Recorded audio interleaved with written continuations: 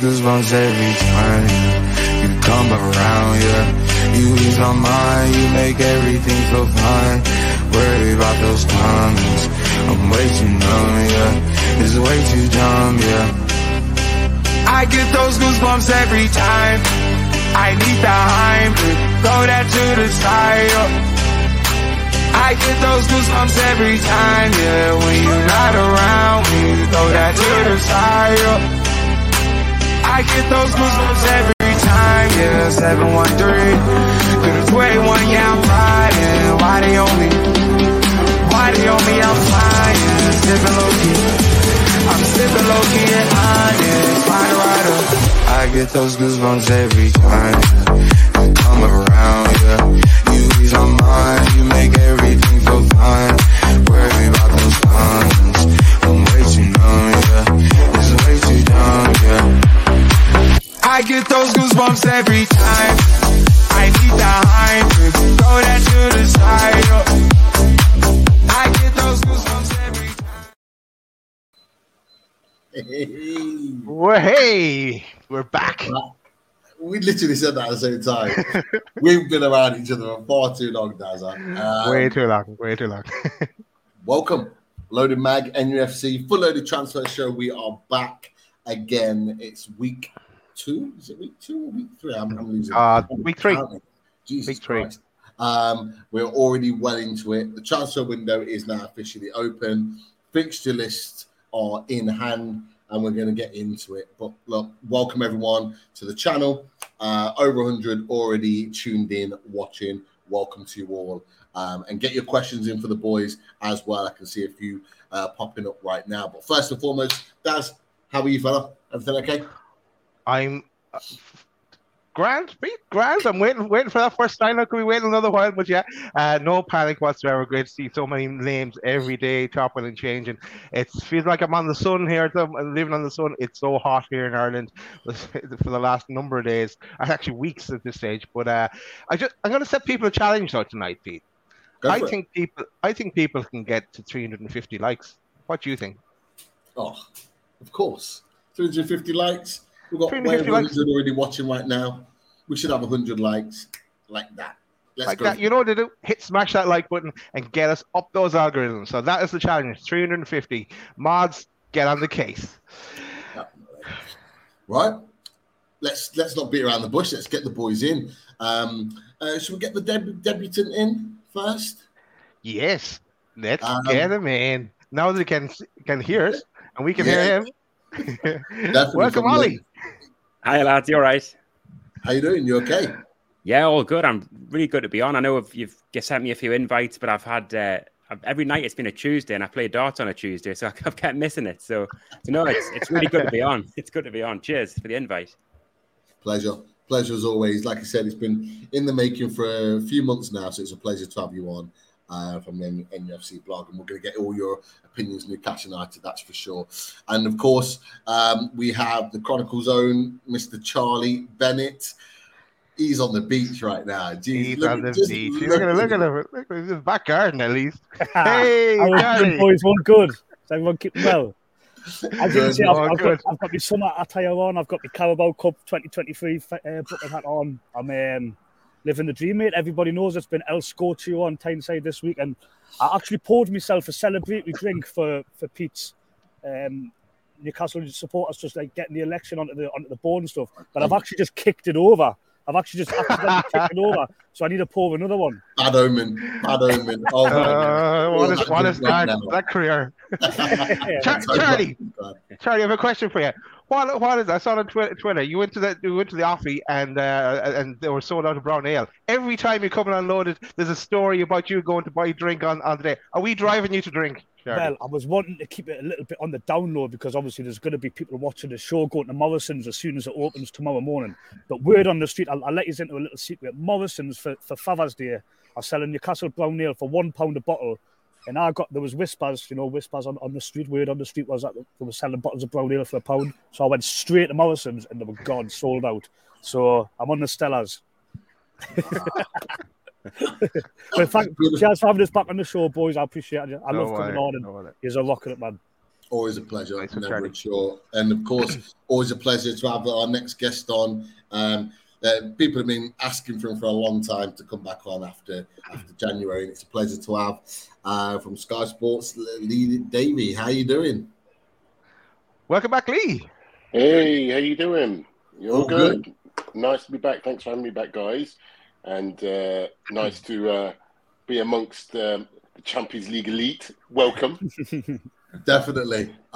Pleasure to have you back on, and sitting alongside the other Champions Leagues qualifiers. Obviously for yourself, the PSG, it's an absolute pleasure. But welcome back on. Look, I'm sure we're going to get some questions coming in for Looking you. forward all to things it. French football. Nice one. I'm sure we will. But look, first of all, before we get into all the transfers, because we're seeing questions coming in with all the players and the links and all the rest of it, we are all going to get to them. So do not worry. However, we cannot not start with the fixture list. The fixture list. It's out. The Premier League season is upon us. It started again. And as we can see, all the fixtures are laid there in particular, but what we want to start with is the first five. And I want to get your opinions on this, boys. What did you make of that at 9 o'clock when it landed and you saw them as your first five fixtures? Ollie, we'll start with you. Yeah, I mean it's a tough start, isn't it? I mean, some people argue it's better to get them out the way early on because obviously, I think when you look at the way Eddie Howe sets us up, we're always organised, we're fit. So if there's any team that comes into the new season not quite up to speed, I think we'd maybe get the better of them. So hopefully Jack Grealish and the rest of the Man City squad keep drinking. So it's a tough start, isn't it? I mean, Villa, Unai Emery, they've just had a really good run in for the rest of the previous season. Man City, and then you've got Liverpool, who I'm expecting to be better than they were last season. Brighton, Brentford both finished in the top 9, didn't they? So it's a tough start, isn't it? Yeah, just a bit. Charlie, are you worried about it? There's some people in social media that are going, you know what, bring it on. Like, who cares who we've got? Are you as confident as them, or are you thinking could have done with maybe one or two lower down the league, maybe to start us off? Well, I think if Eddie Howe was going to pick them out of the hat himself, I don't think he would have picked them, especially the first 4 games. I mean, it is a tricky run, but you've got to remember back to last season, we won 1 out of the first 7 games, I think it was. And the first game of the season, home to Nottingham Forest, is the one that we won. And the fixtures were actually quite kind to it. Yeah, my mic playing up there. Creating this madness. No one's different to react to it. So that's what we're going to do. What's that noise? I don't know what's going on there. I muted Charlie just to confirm it is Charlie. I don't think that's me. That's not me. I'm sitting in the front garden. That's definitely not me. Not me. But anyways, I was on a bit of a roll there as well. Basically, I don't think Eddie Howe would have picked them as his first 4 or 5 games. But casting back to last season, we won 1 out of the first 7. The one that we won being the first game of the season. I'm more bothered about, I like going to the away games and stuff. Boxing Day with home and my birthday weekend with home. So I'm more frustrated with that. Yeah, definitely. Lee, from looking sort of from the outside, that's a tough start, isn't it? It's the one where I think I tweeted out today and said, clearly the Premier League were pissed that we got Champions League because they've come back at us hard with those 5 fixtures. What are you making of that? Yeah, it's going to be a tough start, isn't it? But look, most games are going to be tough. I think Newcastle are going to be one of those teams now that, it's going to be a big fixture for a lot of clubs next season. And we've not even got really stuck into the transfer window yet. So, a few solid signings, definitely, and Newcastle will be a real attraction next season for a lot of clubs. But I think I was, with the rest of the guys, really, I'm of the opinion that if you're going to play the likes of Man City and Liverpool and even Villa, who finished the season really well, I think you play them early before they really get into their stride. And if you look back, you can, certainly look at last season. It took a little while for City to get going. Liverpool never really got going. So I don't think there's anything to fear there. just as long as Newcastle get off to a good start, and there's no reason to suggest that they wouldn't. But yeah, yes, it's daunting on paper, but listen, this is a different beast now. This is a different Newcastle United. There's nothing now to be afraid of. You know, you're talking 2 seasons ago, it's completely different, but this is a different team now. And I think there's more for those other teams on that list there to be afraid of. And, you know, I think it's completely switched now. And Newcastle are a team that are going to be feared in this coming season. So, yeah, nothing to be afraid of there. And I would expect certainly maybe 10 plus points on that. Well, 10, 12 points, 10 points, definitely. Looking at them fixtures, I think we got 7 points out of that, like last season, didn't we? I think Villa was a win, Man City lost, Liverpool lost, Brighton draw, Brentford win. Yeah, so anything above 7 would be obviously an improvement of last season. I think that should be the aim. Definitely. It's going to be interesting, and like you guys have said, that if we're going to have them, let's have them early. Who's to say we don't catch them off guard? But Daz, as all the tough fixtures are coming in, you know, you're looking at the end of the season, and it's looking a little bit more positive. So it kind of works its way around a little bit in terms of the back end of the season. From what you see in there, is it going to be a case of it evens itself out over the course of the season? Yeah, for that relegation battle at the end of the season, Pete, it should be grand. No. All serious. No. Less of that.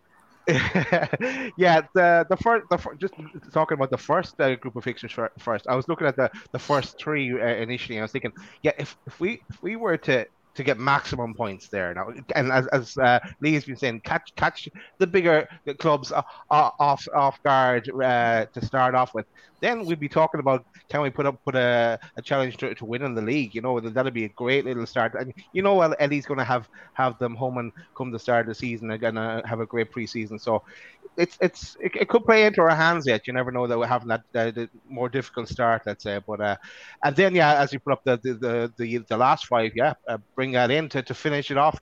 We might claim the trophy early at that stage. So let's be optimistic. If we can get Champions League football next season, who knows? Anything is possible at this stage. We're not getting ahead of ourselves at all, are we? No. And look, we'll just briefly touch on here. I got this from Adam, a good friend of the channel, and he looked at both the home, the fixtures before and after the Champions League games. So as you can see on there, you got Brentford and Sheffield United either side of the first game, Burnley and West Ham either side of the second, Palace at home, Wolves away after the either side of the third, Arsenal and Bournemouth either side of the fourth, Chelsea and Man United either side of the fifth. That's a tough one, and then Spurs away, Fulham at home after the 6th match day. So you know the fixtures are not bad really either side, and there's lots of winnable games in there, lots of home games. Chelsea and Man United at home, that could be a big one there. So there's some nice games there. But look, I'm sure we'll observe and analyse all the fixtures over the course of the season. Boxing Day, it's Forest at home, if I'm right in thinking. First time in a long time we've had a home game on Boxing Day. So it's certainly a change from getting Wigan away. Wigan, standard Wigan at Christmas. Like years ago, going back years, it was always Wigan away, weren't it? Around Boxing Day. Well, you won't be going to Leicester this year. Yeah. Oh, I'm so sad about that. But it is what it is. But look, as well as that, I want to just touch on, because just before the fixture list, we did get the retained and released list, and we had and we'll touch on this briefly. We obviously had Matty Longstaff, that's been released from the club, Kieran Clark as well, but interestingly, Richie and Dummett have been retained, or certainly Richie's been retained. Dummett is considering a contract at the moment. Olly, I'll come to you for this one. What what did you make of that retain list? You know, Matty and Clark, were you not surprised by that? But in particular, Richie and Dummett, what was your reaction when you saw that particular retain list for those two players? Yeah, I think, as you say, there's no real surprises with Matty and Kieran Clark. I think, to be honest with you, a lot of people forgot that Clark was still in our books, I think. After that loan at Sheffield United, he pretty much was gone after that loan. But yeah, with Richie, I think towards the end of the season, Howe kind of hinted at a new deal for him. I think he obviously doesn't get much game time now, but I think he values what he does behind the scenes and he's sort of professionalism and things like that. So I think with Richie, it's probably more of a behind the scenes sort of role that he's playing. With Dummett, I mean, probably quite similar, isn't it? And also that homegrown quota, which is probably the reason Mark Gillespie got a new deal as well, I would think. I'm not sure if there's some sort of rule for the Champions League where you have to have a certain number, I think. So maybe for those reasons and the fact they're good behind the scenes, we're thought to keep them on. Definitely. And I'd not grabbed a pick of Mark Gillespie, but for you, Charlie, was that one of the biggest shocks of it all? That Mark Gillespie is effectively being retained. Paul Dummett, as Olly said, considering him for the Champions League, the homegrown or the academy-based player. But yeah, I think Gillespie and Dummett can count themselves lucky that Newcastle have qualified for the Champions League, because I mean, where Newcastle are at the stage now where they can't really afford to get sentimental with players. Like, they're on a journey now. They've catapulted themselves beyond where they thought they would be at this stage since the takeover. And obviously the homegrown quota would have had a lot. I think Dummett's didn't play a single minute last season, correct us if I'm wrong, and I think he's made 3 appearances in the last 2 seasons or something. So that on merit doesn't warrant a new contract playing wise. Richie's a little bit different. He falls into the same category playing wise, but you can obviously tell. I mean, Anthony Gordon spoke about Richie, the influence he's had on the behind the scenes sort of thing. What's Richie now? 33, kicking 34. I could definitely see him staying beyond his contract as a, he's one of Eddie Howe's trusted lieutenants. The one I was actually really happy for was Karius. Karius, I believe, signed a new deal as well, didn't he? But he's on the verge. I think they're talking to him. Yeah. They're trying to get him to stay on there. Yeah. They've offered him a new deal, at least, because there was talk about him going back to Europe, wasn't there? Because I think when it comes to goalkeepers, Dubravka's going to want to be number one, isn't he? He's going to want to be number one. So I think if you've got a solid backup keeper who's sort of happy not to be pushing for the number one jersey and sort of happy to, maybe play the cup games and stuff, I think Karius would be a good signing for in that sort of role. Definitely. It's going to be interesting. People thought that both of those goalkeepers would go. Even Dubravka would go. It looks like that both are going to stay. But it could all change. We don't know. Newcastle are springing surprises, and that leads us quite nicely onto all the transfer talk, because we got blown away with some news that popped out yesterday that nobody was expecting. And it was the potential talks for Inter Milan's Nicolo Barella, centre midfielder, 26 years old, played in the Champions League final.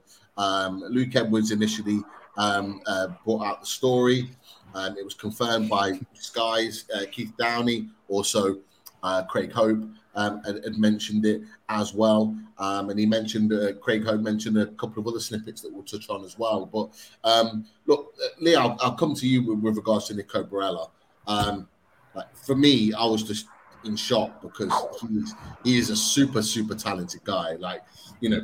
How good would it be if we were able to get that over the line and get someone like Nicolo Barella into Newcastle? Okay, so before I answer that, I just want to say well done to you, brother, for your recent election. I'm going to throw that in there. And also well done to Lisa, who, if she's on. So Cheers. Well done to both of you. Very proud. Great job. I know you do a great job of, representing the fans and everything. So really well done on that. In relation to Barella, I mean, yeah, quite right. He's a hell of a player. He's 26 years old. He's probably still not even reached his prime yet, but he's playing some of his best football at Inter. You would have seen him in the Champions League final. He obviously started the Euros against England in 2021. So, you know, we know what type of player he is. He's tenacious, he's hardworking, he's got a great vision, great passing. You can chip in with a goal. He's got everything you want in a midfielder. And it like you say, it kind of blew you guys away. I think it did everybody, to be honest with you. I don't think anyone's seen that coming, because if we look at, you know, Newcastle's transfer dealings so far, it's kind of left field so far. But there is going to be a time where these kind of signings are going to be linked with Newcastle, seriously linked with Newcastle, because Newcastle are not going to, you know, just completely buy Premier League ready-made players straight away. You know, they're going to look for bigger names eventually as, you know, things kind of move on in terms of the project moving forward. It would be a hell of a coup for Newcastle to pick this guy up. He's a hell of a player. It's going to take one hell of a bid, and we've seen, you know, quotes of £50 million. That's not going to cut it, and I'd be quite confident in saying £50 million is not going to get Nicolo Barella, not in the slightest. When you look at Inter's dealings, $97.5 million for Lukaku, $60 million for Achraf Hakimi, you know, $50 million for Icardi. Those kind of fees. This is one of their key players, and whilst Inter would likely need to offload players for financial reasons, and usually do each season need to offload one of their big signings, I think they'll want to keep hold of him. So it's going to take a huge bid, something in excess of 80 million, to even get them to even think about it. So Newcastle will definitely need to, if this is a serious bid, have to up their bid for him. But it's certainly got Europe talking. That's one thing. It's got Europe talking. And again, as you know, I cover French football. The reaction from certainly Paris Saint-Germain and its followers, and certainly fan groups that they've got similar to this, and fan channels, is like, you know, if Newcastle is seriously interested in this guy, what are we doing here? You know, Luis Campos, get a bid in for this guy. So he's very highly thought of. I don't think anyone thought he would be on the market this summer, but, you know, it could well be. We'll see what happens. Never say never. Nothing surprises me in transfer season. But again, going back to your point, if Newcastle can get hold of a player like this, what a statement of intent that is. That would be absolutely huge. And he's a hell of a player. I'm sure you've all seen him play. So we'll see what happens with this one. I think it'd be tough to get him out of Italy, being honest. I think that's where he wants to play his football. That's where he's comfortable playing his football. But, you know, who would have thought Messi would have left in Barcelona, and PSG could have pulled Neymar out of Barcelona, and all of these things happen in football. And, you know, I think we're just waiting for a big, huge kind of transfer this summer, and this could be it. We'll have to wait and see how this one pans out, I think. Lee's touched on a good point, is it? I think all Newcastle fans are waiting for a big transfer to come out. And this has kind of like been almost like it's pricked our ears up now to is being linked with these top players. Obviously, these talked about, you know, in excess of 80 million to get him out the club. Ollie, do you think Newcastle are going to go to those sorts of lengths to get a player like Nico Barella or anybody in this window, you know, out of their current club at that sort of price? Yeah, I mean, there's been a lot of talk about FFP, hasn't there, in the last few weeks about, and it's never clear whether the club are kind of briefing that to the press to reduce expectations and make sure selling clubs don't sort of pull our pants down in the transfer market. But then at the same time, I think it is probably fair that we are battling certain restrictions in that sense after spending, 250 million in the last 3 windows. So with that in mind, if it does take 80 million, that could be a big chunk of the budget. But then these are the sort of fees you have to pay if you want to go for those ready-made Champions League level players. I mean, like the likes of Bruno, Isaac, Botman, they were obviously brilliant players, but they came from more like Europa League level clubs, I would say, where you could get them. I know Isaac costs a lot of money, but the Brunos and Botman, they were more like 30, 35 million, where it was a step up to come to Newcastle and then play in the Premier League. Whereas for Barella, he was playing in the Champions League final last weekend, wasn't he? So that says everything you need to know. So yeah, I've got to agree with Lee there that when I saw 50 million and closing in, I thought I'd be shocked if we got him for that price in this day and age. But the thing is, even if we don't get him, it's just nice to see us going for that caliber of player. I think that's really encouraging. definitely. And a lot of people have said, Charlie, that it's a load of rubbish. It's a rubbish link. This, that, and the other. It's not just Luke Edwards and Craig Hope. Like Sky have reported on it as well. Other reporters, from the Italian side, have said there is genuine interest in there. So although people are kind of rubbishing it in the last 24 hours once it came out, there is still genuine interest in there, and there's there is still a chance of us getting this done. But from your perspective, is it possible? I mean, Luke Edwards obviously gets a lot of stick sometimes in that, but when it comes to transfers, he has been nailed on in the past. I remember him being the first one to break the Chris Wood news, not the Jan who just went the one before. Yeah. When it comes to transfers, he is always a reliable source from Newcastle point of view, 100%. I mean, in terms of Barella, it was the first day that the window opened yesterday, and all this talk about, they've got 60 million to spend, 80 million to spend or something, just the typical post-takeover before the window opens, like keep expectations low, everything.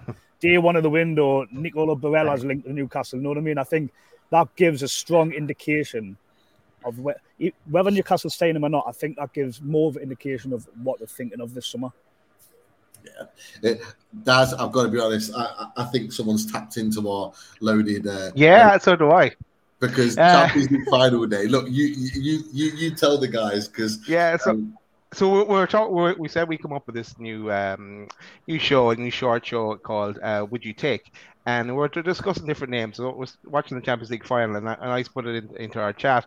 What about this lad Barella? Well, maybe we should throw him in there into the mix as well. And then Pete goes, "I was thinking the same thing." And but then we kind of put him on the back burner for a while because we didn't really think it was realistic. And I thought, okay, if we were to bring him, we'd be talking about maybe 70 million or something like that. Yeah. But you should have started. You should have just started naming all the Man City players. Yeah, it was a shot in the dark, really. But I couldn't believe that when we were linked with it. I thought Pete was joking when the news came. He would fit in perfectly in this team. I mean, Sean Longstaff, yes, he's come on leaps and bounds under Eddie Howe. But if you're talking that like right side of midfield, I mean, you're talking about the man who cast your minds back the Euro final, England-Italy, like he didn't give England's midfield a kick, and obviously he's won Serie A and he's playing in the Champions League final. I mean, we'd be talking about signing a serious, like, it would be the first sort of heavyweight signing with like Newcastle would have made since the takeover, and obviously Isak and Bruno, but like they would like a ready-made top elite player come to Newcastle. And not someone who is like coming to the end of their career either. It's someone right in their prime. His prime, amazing. Definitely. I'm going to pour myself another drink, lads. Is that all right? Because obviously I kicked that one over before. Of course, all right. I need to do the same, Charlie. I need to do the same. You'll make your way back from Sam Fender eventually. It'll take you a while, but you'll get there. I'll be 2 seconds, boys. No worries. But it is one of those that could rumble on. And Nico. Am I right in thinking, Lee, someone like Nicolo Barella, that's not just going to get done like that. Big deals like that take time. So this could, in your opinion, could this be kind of a whole summer type transfer where it's kind of like rumbling on? I think so, because I just don't think Inter want to sell him. And as I said earlier, touched on earlier, it's one of those situations where they will need to raise funds and sell a player. And he's obviously one of their biggest assets that they've got at the club. The only other place I could see them offload, I can't see them offloading Lautaro Martinez, would maybe be Andre Onana, the goalkeeper. And what they do is usually they'll sell one key player somewhere just to keep themselves afloat. And obviously, I think that's the one that they won't want to sell. However, if anybody gets a sniff that this guy is on the market and they would consider selling him, then you've got a battle on their hands now. The situation you're going to find is that at the moment, there's a lot of upheaval in midfielders across Europe. You've got Liverpool bolstering their midfield, United looking for midfielders, Newcastle looking to obviously work on their midfield as well, PSG looking for the fifth straight season to sort their midfield out. All across Europe, Real Madrid have just bought Bellingham.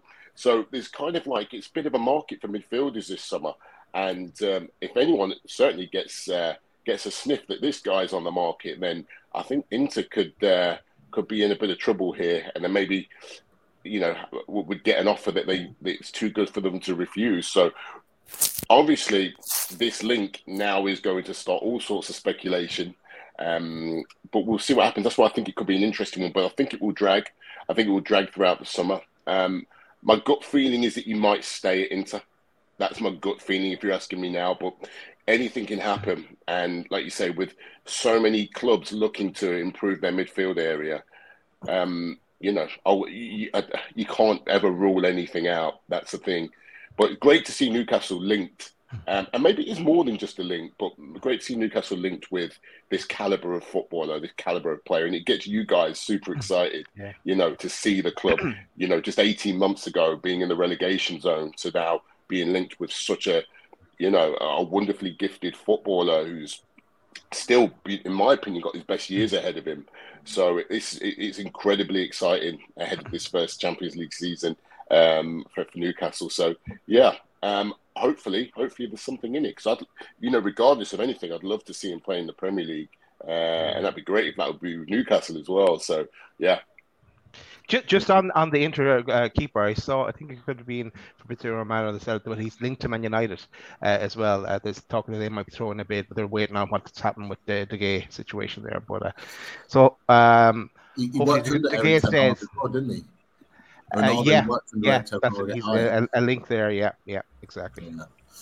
Yeah. We'll definitely wait and see. But interestingly, and we'll touch on these briefly because we've got transfers coming out of our ears. But these were also linked as part of the Craig Hope piece that you brought out, and it was Federico DiMarco, the sort of left back, played in the Champions League final. I thought he did well. In my opinion, and Sandro Tonali, who we also know Daz very, very well, and we've spoken about him before. Two very, very talented players. Did you guys, Olly? I'll come to you. Did you hear anything about these two players from your perspective, or did you see Craig Hope's article? Do you know too much about these? In terms of what they can offer, if potentially we are even linked with them, because Craig Hope's the only one that's kind of touched on this so far. Yeah, I mean, I saw the report and I saw that they were mentioned further down the pieces other players from Milan we've looked at. And with DiMarco, I've noticed he can play at wing back, left back, and he's played at centre back a bit as well. I know he's not that big for someone to play at centre back, but if he is versatile, I think that's probably something that appeals to Howe. You've seen it with the likes of Joe Linton. When he can play on the wing, he can play holding midfielder, sort of a number 8 as well. I think it really, really helps when you've got a squad that's quite stretched and will be competing on 4 different fronts next season. I think to have a player who's got a bit of versatility will really help. And I think DiMarco is that. And with Tonali, I'm guessing it might just be an alternative to Barella if obviously we're priced out of him or someone else comes in. Definitely. Charlie, what did you make of those two links in particular? I mean, I've got to be honest, I love DiMarco just for his attacking intent. He just constantly just drove forward. And is that the kind of left-sided defender that we're looking for? Because alternatively, Burnley, as great as he has been this season, hasn't really done that.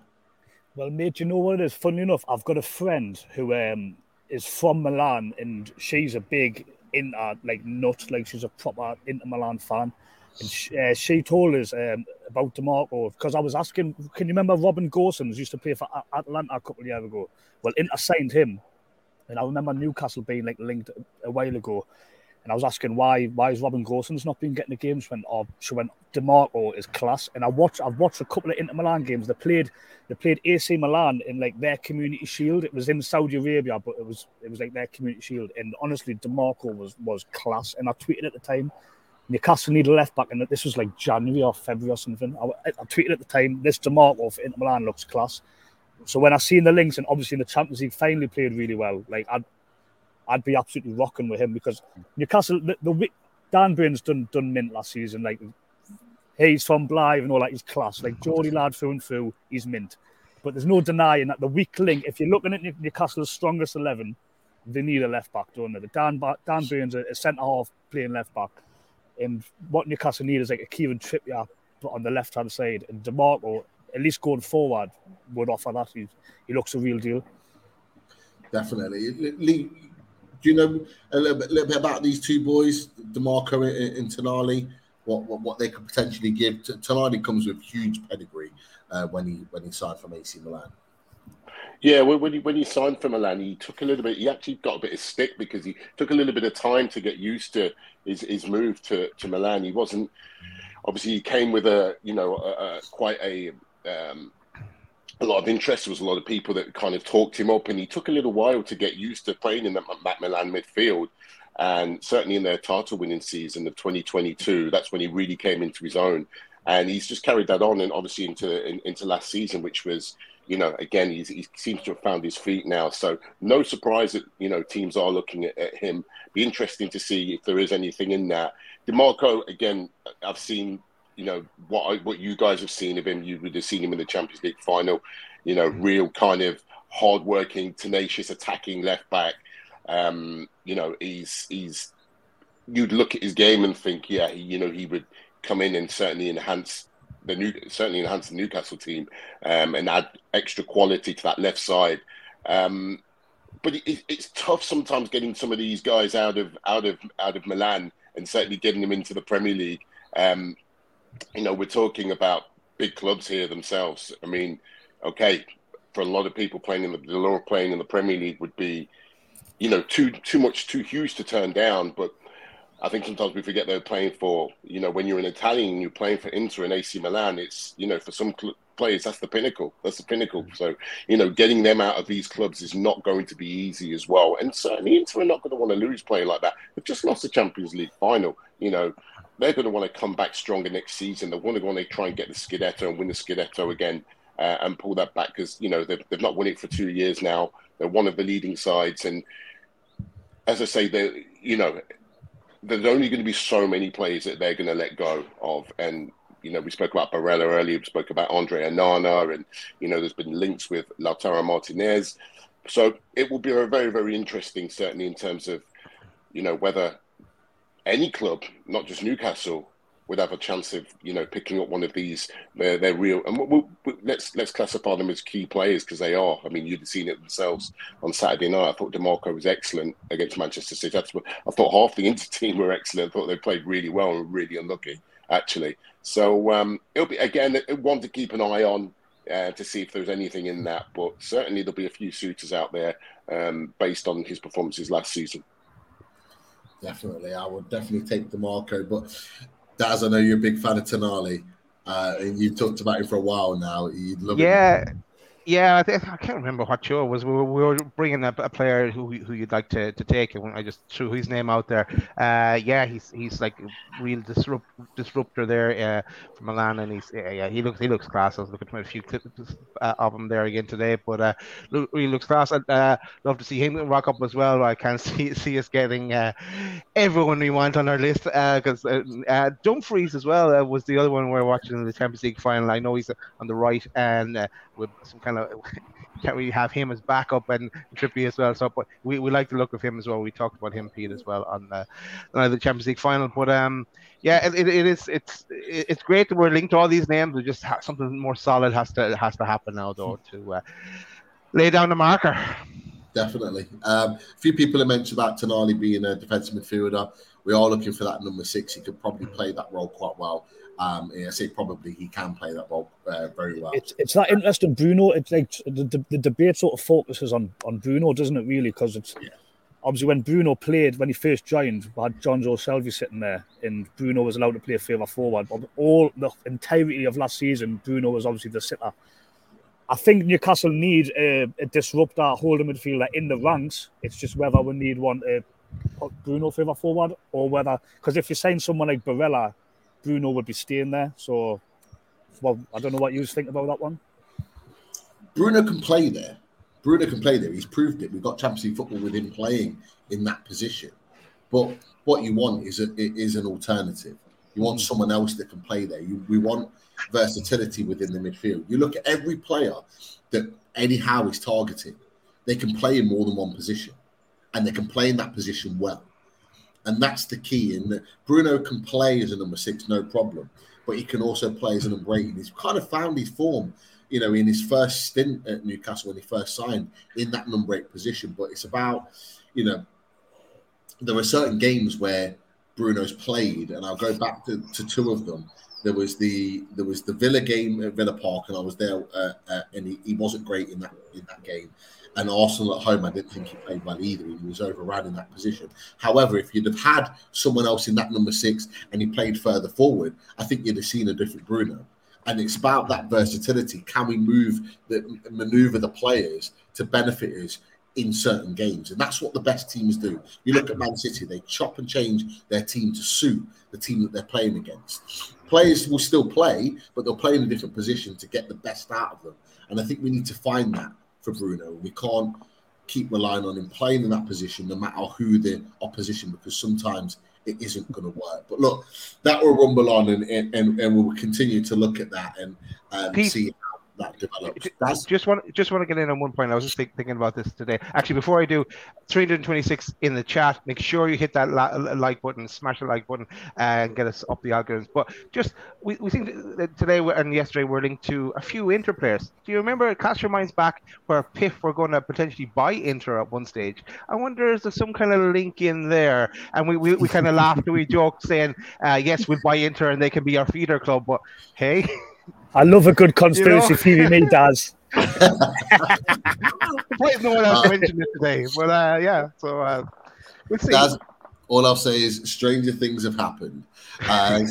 So let's wait and see. But those conspiracy theories, let's keep them coming. That's for sure. And look, we've looked at players coming in and those links and those heavy links. Look, we'll come to one player now who's been linked for the last year. And it's this man, Mr. James Maddison. 2 bids rejected last summer. We apparently made an approach for him in January, but Leicester didn't want to sell. Now relegated with Leicester. It's almost guaranteed that he's leaving the club.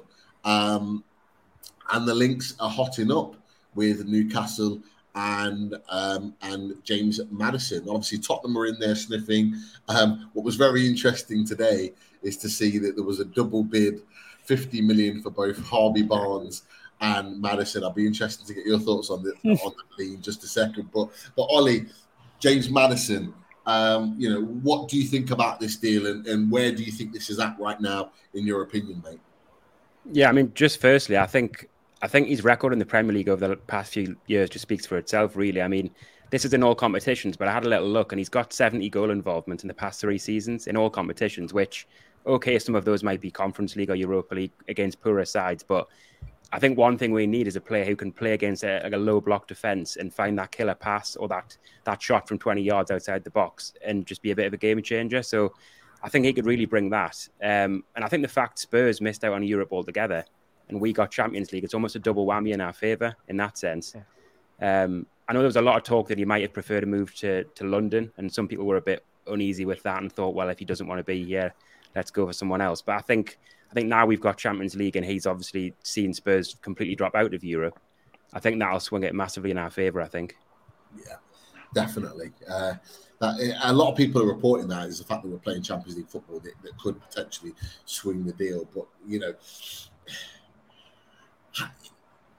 has there been... It seems to have all gone a little bit quiet. And I know the international break has kind of, created that. But has there been any movement on the Maddison deal? Like, do you think that we're going to see something in the next week, or is that going to be one that's going to drag on, Olly? What are your opinions on that? Well, I got something really interesting today from someone who has good links at Leicester. Basically, what he told me was there's a guy called Ben Harden, and he's an agent who works for CAA Base. They basically look after Kieran Trippier, and another player on their list of the players they look after is James Maddison. Anyway, he said that Ben Harden was actually at the training ground today with a lawyer. Now, when he said that, I thought to myself, well, Kieran Trippier has already signed an extension earlier this year. So I don't think it would be him because, like I say, his future is secure. He's not going anywhere.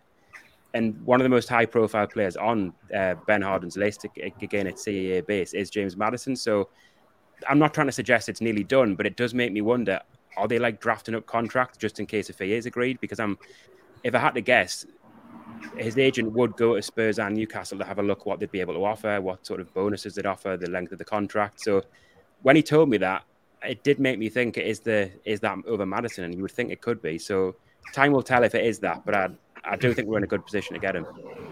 Interesting. Very interesting. It's they're going to the training ground to have a look on things. Yeah, nice one, Olly. Breaking news. But if they are, if agents and people associated with Madison are potentially going to the training ground, that would suggest that things are moving along nicely. But James Madison, for you, is he the guy that we need to take us forward? Oh, mate, I think everyone knows he's a baller, don't they? I think what Newcastle last summer, let's be honest, they did try and lowball Leicester a little bit with 2 years on his contract.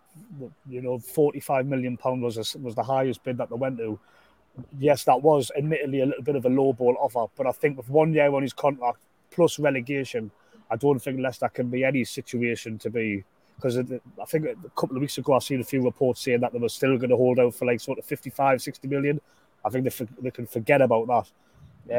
I think the noises seem like Newcastle are wanting Madison, like they're wanting assurances sort of from Madison's end that he really wants to be a Newcastle player. Like obviously Newcastle have been doing the due diligence on every signing that they've made. And obviously there've been the talk, Tottenham, London, Newcastle. I don't know if you listened to TalkSport the other day, Danny Murphy was on there and he was talking about whether you would go to Tottenham or whether you go to Newcastle. And he was saying if it's for footballer reasons, right now you are going only one destination, that's Newcastle. You know what I mean? Tottenham are going out there on the slide. Tottenham remind me a little bit of like Newcastle sort of when Newcastle were on the slide, and Newcastle are the sort of the resurgent force of football. Right. Once Bobby Robson left, really it was like a downward sort of slide, wasn't it? And obviously Newcastle are this up and coming force. So, I mean, I think Amanda Stavely, Miadad, Piff, Jamie Rubin, Eddie Howe, Dan Ashworth, I think they'll all be very happy with these Instagram stories that Callum Wilson's been putting on. I don't know if you've had a little look. Agent Wilson in the England camp. He's doing it on purpose, isn't he? Did you see that he started off like he just tested the boat a little bit when the two of them were playing pool, and it was like a little bit subtle. And then the one the day when he's just grabbing him and he's like, "You come to Newcastle, mate." Yeah, I think God knows what his Instagram post is going to be tomorrow. There'll be a story about it. But Lee, I know you've watched James Madison quite closely. You've seen a number of Leicester games. I think you were at the last game of the season against West Ham, so you watched him quite closely. From your perspective, where do you think Madison's going, and what could he bring? What is he going to bring potentially when he signs to Newcastle? Yeah, I think he's leaning towards Newcastle. I think that's where he wants to be. Going back to those Instagram stories, these subtle hints. He's almost teasing the move, isn't he? Nice and early. I think that's clearly where he wants to go. I think for Leicester.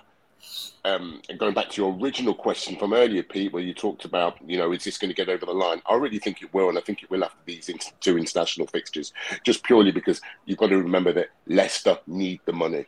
They need the money to reinvest back into the squad. There's 2 weeks until pre-season and then another 5 until the championship season starts. So they really need to get that money quickly. So if they look, if you think that they might, want or try and entice a bidding war between Newcastle and Tottenham, it's not going to happen purely because, they're going to probably get around the £40 million mark. And I can't see either Newcastle or Tottenham really pushing too far above that, purely because he's got a year left on his contract. Is he worth the 40 million? Absolutely. Whoever gets him, and I certainly am siding, I honestly do think he'll go to Newcastle, are going to get a really, really good footballer. He's 26 years old. As Olly was talking about, his goal involvements, Leicester would have even took it to the last day of the season, as poor as they were, if they didn't have James Madison last season, because the amount of points, particularly in the first half of the season, that he helped Leicester pick up. He's far and away Leicester's most effective player. And Leicester are going to miss him. Leicester are really going to miss him because, there's not too many players on the market, not too many players that kind of fit into that mold these days, that playmaker mold, who's so effective. And if you can get a player like that, it's almost like a premium now. If you can get a player like that for £40 million who's got the best years ahead of him, I think Newcastle are in a really solid position to get the best out of this guy. His England career is now really going to take off, and I think it's only a matter of time. And obviously, at the end of these, I think it's Tuesday, England's last game, I think we'll really start to see some movement on that deal. So I think that's in the pipeline. I think it's just a case of being a bit more patient. But it certainly appears right now as though he's going to move to Newcastle. And I hope he does. I think it'll be the right move for him. Newcastle are on the up, Champions League football, things are going in the right direction. If I'm James Maddison and I've got a choice between Newcastle and Tottenham, then it's a real easy one for me. And that's not just because I'm on the Newcastle fan channel. Because if there's a Tottenham fan channel, I'd be saying the same thing, exactly the same thing. There's only one place where you want to go right now, and that's Newcastle. And I think that's where he'll end up. Where do you think he fits in, lads? Because obviously Eddie Howe doesn't play with a number 10, and that's James Maddison's natural position. But at Leicester, he's also played like on the right in that sort of like half space sort of role. But that would be a totally different. That would still be a shake-up of the formation to Eddie Howe likes. He's right winger, like whether it's Mayfield at night hugging the touchline, with Almiron hugging the touchline, but then cutting in. That would be a completely sort of different change of system, like to put Maddison in the team. I'm just interested to hear where you think he would fit in. Where do we think, boys? He's a number 10 that can play out wide, but he's not a wide man, if that makes sense. It does nullify him a little bit when he plays out wide. I've seen him play off the right. I've seen him play off the left. I've seen him play that free role where he just kind of roams and just plays in between the lines. So I think there's a little bit of flexibility with him in terms of how you utilise him. And I think he's intelligent enough footballer to kind of really adapt to those situations. But like you say, he's a natural number 10. How he fits in, it'll be interesting to see really how he's used, but I don't think he'll be used in just one position. I think he'll be used in a multitude of different ways under Eddie Howe, because Newcastle are going to have to set up differently in certain situations. You've got Champions League football next season as well, and bearing in mind, whoever Newcastle come out, look, Newcastle are not just going to want to turn up in the Champions League; they're going to want to make it to the knockout rounds, and and certainly, they're going to take that seriously. So it'll be interesting to see how he plays. But I haven't watched him for the last 5 years quite closely at Leicester. This is a very, very intelligent footballer, and as I said, it's just staggering to get a player of this quality for £40 million, which I think will be pretty much the figure that Newcastle will get him for. But it'll be interesting. I think that certainly. I mean, I don't know how he will adapt to playing alongside.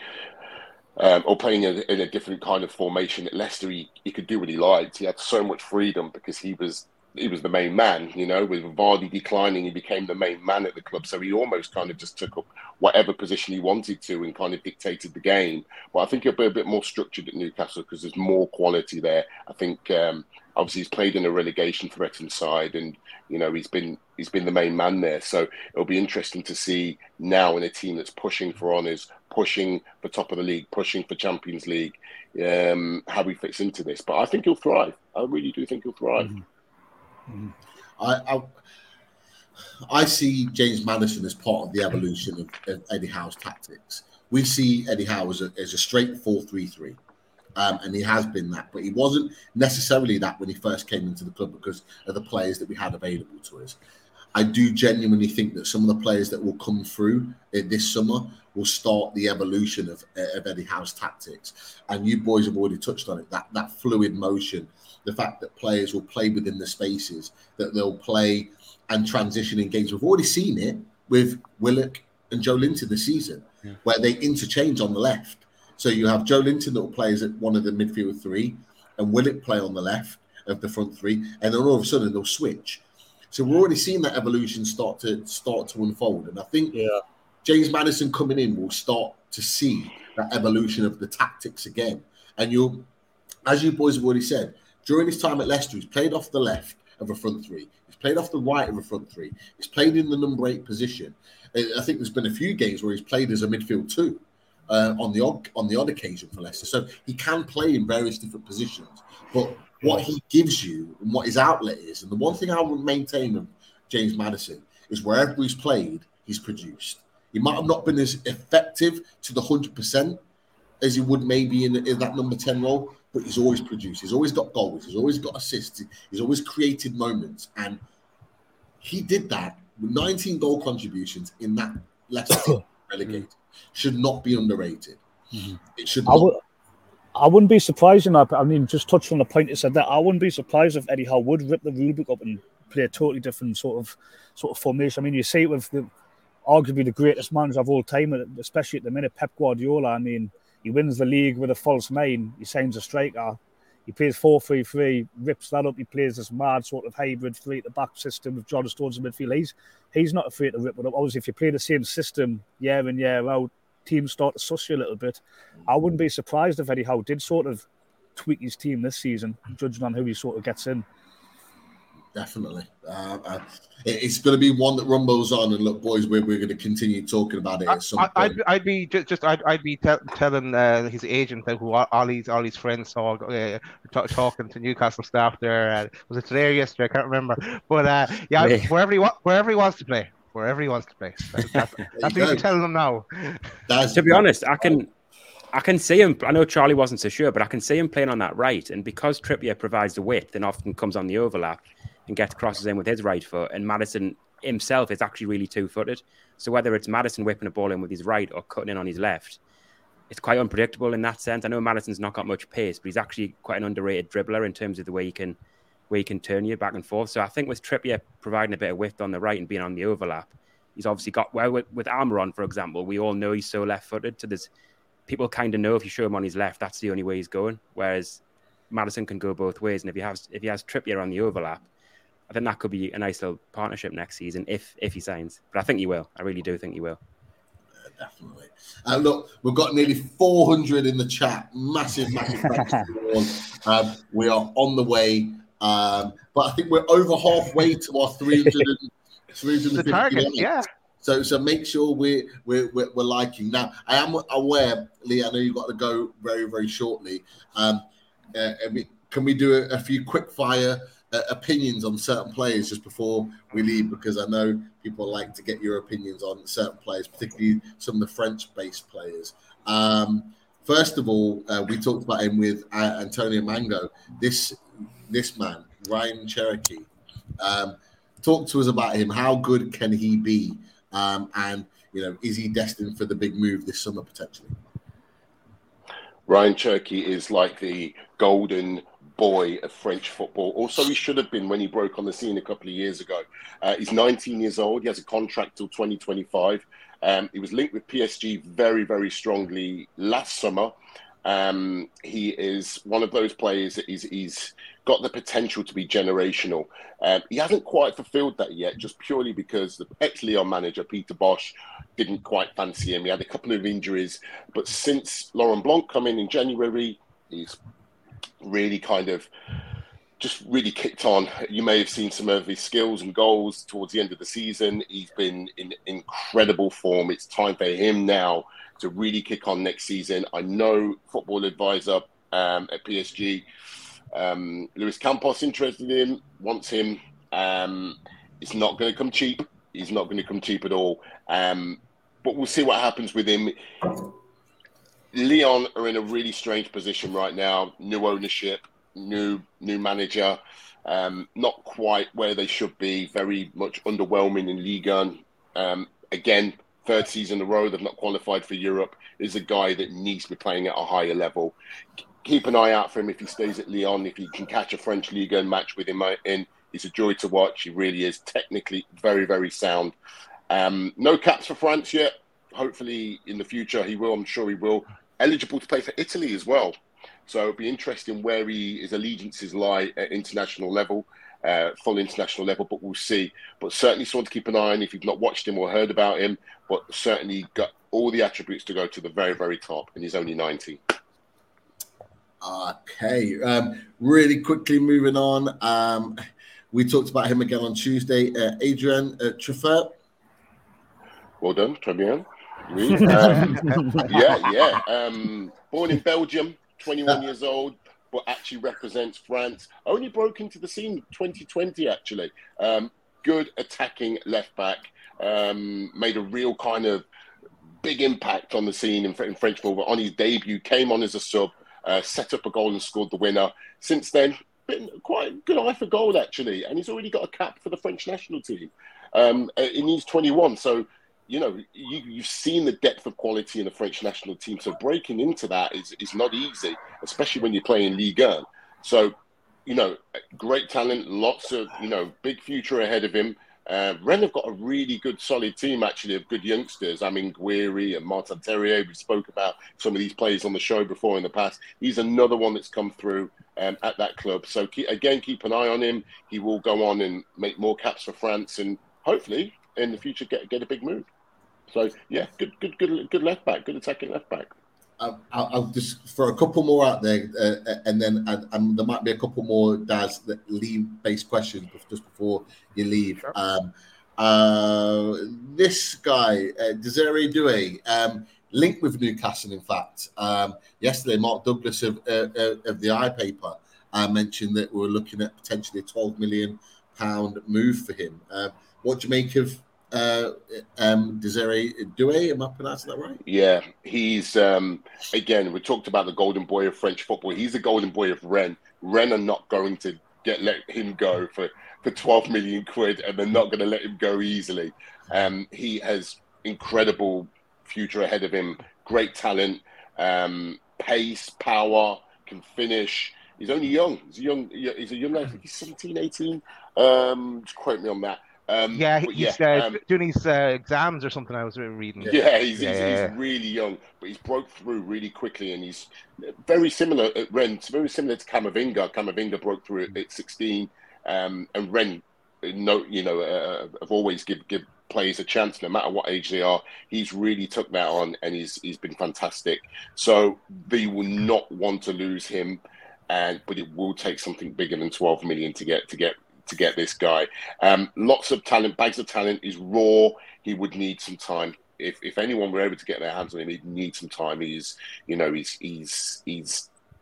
got plenty in his locker, but there's still some elements of his game that need plenty of adapting and plenty of improvement yet. But you can see there's some serious raw talent there in this guy. Any league-based questions, Daz? There is two right together on the same player, and it is on Xavi Simons. A bit of talk about him. What do you think? Yeah. He's another of a big, long list of screw-ups from Paris Saint-Germain. I don't know what to say. This guy is extremely talented. Just wanted to make it at PSG. Wanted to kind of make it through the ranks at PSG, and the door was blocked for him as per usual. We are seeing signs that the club have finally figured out how to run the club properly and efficiently, but it might be too late for Xavi Simons. Now, there is a buyback clause inserted. It was reported it was 12 million, but there is some which believed to be a little bit less than that, actually, around about 8 or 9 million, which is incredible. If PSG don't opt to sign this guy for 9 million, then I do not know what to say. I do not know what to say. This guy is a future talent. I know Arsenal are interested in him. PSV want to keep him, but he's destined for bigger things than PSV. I could see him in the Premier League. I'm not so sure he's going to go back to PSG because although there is a buyback clause in it, he has to agree to it. And right now, PSG don't even have a manager. They don't even know if they're going to keep their best player beyond the summer. Everything's up in the air. So for him, he wants some stability. He wants to know he's going to be, the man. He's going to get game time, which he didn't get previously. I can see him in the Premier League. I can see him moving to the Premier League very, very soon. If not this summer, definitely next summer. But again, a real talent. And this answers who Lee alluded to there. It was a question about Sean's tweet earlier about French international probably leaving PSG. That's who he's talking about there. Sean Casey, I'd say. But moving on from that, let's go another one for Lee. Guri, you mentioned Guri earlier. Kev asked, any chance that he's moving? Did he not move last year? He did, yeah. He moved from Nice to Rennes, and he didn't get on too well with at Nice. So he moved up to Rennes. He's done really well there. scored quite a few goals towards the end of the season, actually. He seems to have found his scoring boots. That's because Martin Terrier got injured. He had a cruciate knee ligament injury. I think he was linked with Newcastle, wasn't he? I think in January, Martin Terrier. So he's kind of jumped in and he's done a really good job of keeping Rennes where they are, qualified them for the Europa League. So, yeah, he's found his scoring boots finally. I think he's found a place that suits him very well. But I do think, again, someone who's destined for a bigger move eventually, maybe got another year at Rennes before he moves on. I think the Premier League would suit him really well, actually. Potentially a move to Serie A, we'll see. But a hugely talented player, really skillful and very technically very sound as well. But yeah, big fan. I've told you before, what I think of Amin Gouiri, and hopefully in the future we'll see him get a bigger move. I won't even mention Sissoko Fofana, but there's another one here. Kefren Turam, like he's been talked about in Newcastle circles and Liverpool circles as well. But you think he's on the move? I do. Yeah, he's with the greatest respect and the greatest respect for Nice. He's ready for his move now. Incredibly good technical footballer, powerful, strong, can finish, speed. He's a big lad. He's a big strapping lad, and he almost defies,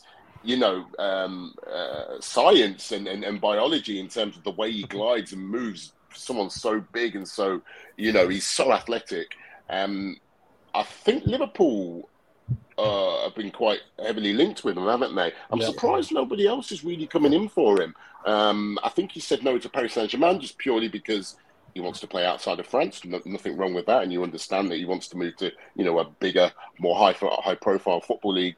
But he's one of those players that somebody will sign him, and then one or two other clubs will turn around and go, hold on, why didn't we come in for this guy? He's one of those ones who's, got, again, a massive future ahead of him. He's got his dad, Liam Thuram, who's directing him and giving him, all the advice in terms of where to play his football next and where to kind of, where would be best for him to improve his chances of getting into the French national squad on a more regular basis. So, yeah, this is a great player, really good player. And someone to keep your eye out for if you haven't watched him. But I think he'll be in the Premier League, definitely. He's primed for it, and I think that's where he'll be.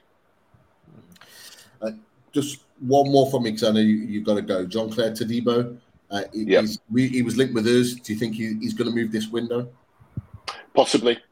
Again, somebody who could come out of Nice. Now, Nice will want to build their project. Of course they will. It looks as though...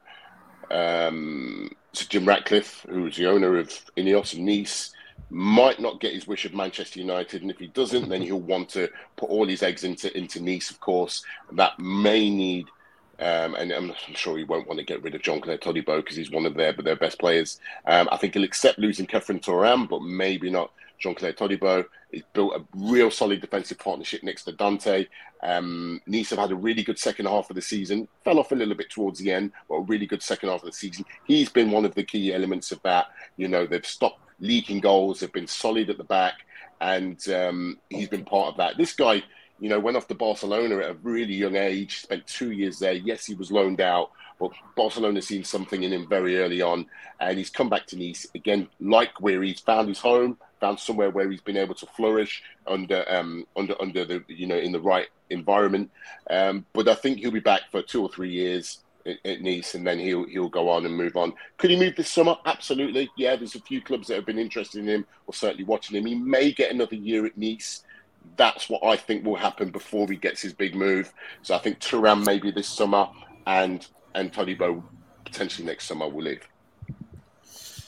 Right, I know you've got to go. I know there was a Seko Fofana question. We'll save that for next time. What was it? Go on. What was it? I love Seko. Is he moving this summer? Is he moving this summer? I'm going to say no. He's in the Champions League, isn't he? I sat here last summer and I said, if he's at Lens on the 1st of September 2022, I'd be surprised. He stayed. He helped get them to the Champions League. I think he stays for the Champions League season, and then I think he goes next season. Don't ask me to. No idea, but he will go. I think he'll go next season. I think he'll have one more year. Lee, it's been a pleasure. Thank you for joining us. I know Thanks for having us. Thank you, guys. Great to see you all. Ollie, Charlie, nice to meet you guys. You too, brother. Great to hear your input. Fantastic stuff. Daz, Pete, thank you very much. And everybody out there, thanks for the questions. And I hope to see you guys again soon over the summer. Yeah, we'll get you back on definitely at some point, but you take care. Take care, guys. 31st of August, Champions League draw. Bring it on. Penciled in the diary. PSG. We want PSG. That's we'll what we see want. You there. See you there. See you later. Take care, guys. See you, mate. Bye. Great to have him on. We always have to get the French input because he's got so much knowledge of the league and the players. So I wish I'd stuck in a French in school now. Yeah. Oh, God. He just being sitting in France with him, it's just like it's just next level. But great to have Leon as always. But boys, I saved a couple of our well, I saved more than a couple. There's a few, but two particular ones for you guys. And first of all, this came out today, which I thought was really, really interesting. And there's links now that Tottenham are not going to take up their option or can't take up their option of after their 2-year loan of Dejan Kulusevski. And today in the Chronicle, it was mentioned that Newcastle had been offered the chance to buy Dejan Kulusevski after, obviously, as it says on there, the Tottenham deal falls through. Charlie, do you know anything about this? But in particular, I want to get your opinion first off on Dejan Kulusevski, and would you take him at Newcastle? All day, mate. I think it would be a no-brainer. I mean, he came to Tottenham and he sort of smashed up and he went a little bit quiet, didn't he, towards the back of the season. He was injured and stuff, wasn't he? But, I mean, he's definitely somebody, he's a 100% upgrade on, Murphy or Almiron. Like, that's pretty undisputed. My concern is the Isak chant, because the Alexander Isak chant is gimme a striker from Sweden, and Tottenham fans sing gimme a ginger from Sweden. So if Kulusevski does sign for Newcastle, we're gonna have to sort something out. I don't know if they're gonna have an arm wrestle, or they're gonna have a little game of poker or whatever, or a little game of singles in the Newcastle training ground. We're gonna have to do something about that. We can't sign him now; it's ruined the chant. But no, he is a class player. I mean, if anybody's going to come in and upgrade the squad, it's always a bonus. You know what I mean? If his character's right, the background check's all good, and the price is right, get him in. Hold on a second. I just saw that. Come on, no. What was that? Me? No, he's on about me. No. Oh, me and my bro. He said Lee's the best Davey. No. Come on, I'm here every day. Well, look, you're getting this one question, Sophie, because it comes up every year, every summer, and January. I have got no chance. And trust me, Ian. I've tried many a time over the year. I have got no chance. If you met him in person, you'd understand why. He's an absolute unit. Yeah, you've got no chance of that. But Ollie, I want to come to you with regards to Kulusevski. He has had a bit of an injury-ravaged season, but correct me if I'm wrong, it was talking about 23 million to potentially get this deal signed up. Surely that would be a no-brainer if that was the case that it was. Yeah. I had heard it was around that sort of fee. Yeah, because the last thing I read was that if Tottenham qualified for the Champions League, they had an obligation to buy him for 35 million euros, which is 30 million, I think. But obviously they haven't done that. They haven't even finished in Europe. So I think what I last read was that they were trying to negotiate that fee down with Juventus. But obviously because there's no obligation now, so that it almost gives us a chance to get in there if we wanted him. So I think the only thing for me is, even though it would be great to have squad depth and bring in, say, Maddison and a Kulusevski, I think they're two players who would be expecting to play. And I think if we signed Maddison and played him on the right, I think a Kulusevski wouldn't come in to be backup. I'm not sure we're at that stage yet where we could have someone like him come in, and obviously we need a big squad. But I get the feeling he'd fill Maddison's space. But then it's good to have options. I mean, if Maddison does end up going to Spurs, could we look at Kulusevski instead? I'm not sure he's the same caliber of player, but yeah, the fact that Tottenham's obligation to buy is expired now, it leaves the door open, doesn't it? Yeah, definitely. Daz, I know we touched on Kulusevski briefly, but what are your thoughts on Dejan Kulusevski? Would you take him? I think it's a really interesting point that Olly made about potentially getting in the way and kind of clashing with other players that we've been linked with. Yeah, look, it depends what our overall plans are. If he fits into when we don't have someone else coming in that position yet, why not? But also, it was Chris Hall that mentioned it. Over 6 months ago, he made this suggestion. But if Spurs didn't qualify for the Champions League, and at that stage it was a pipe dream. Well, now it's reality. We wouldn't us there. And then. The other thing is, I want us to be getting him for the same price that Spurs are offering. I don't want them to up their price because it's Newcastle now and we're in the Champions League, whatever. So, a deal could be struck there if I'd say I imagine he's on the list, but he may be lower down on the list. But I'd take him. Yeah, if I'm being totally honest, boy, I don't think we're going to be looking to prioritise a winger. I think it's definitely a centre midfielder, possibly two, and then a left back. I think that's the three priorities. I don't think we're going to be going gung-ho on a winger. Yeah, it'd have to be someone special or certainly the right price to get them get him out of there. And the player that was linked with us earlier on in the week, again, another one that kind of came out of the blue, is Felix Emeka. So this one definitely came out of the blue for us because we'd planned something else for the evening, and all of a sudden, me, Daz, and Chris were scrambling to do a live because this news had broken, and it was Luke Edwards again saying that we'd been poised to move for Felix Emeka from Wolfsburg for around 15 million. How much do you know about Felix Emeka, boys? Have you seen much of him? And what do you think about the potential of signing him, Charlie? Well, I mean, I'm not on this podcast to be some sort of know-it-all charlatan or anything. Like when we were talking about DeMarco before, I pitched me a little bit insight there. I have a friend that is an Inter Milan nut. I knew a good bit about DeMarco, but I'd be lying. Milan.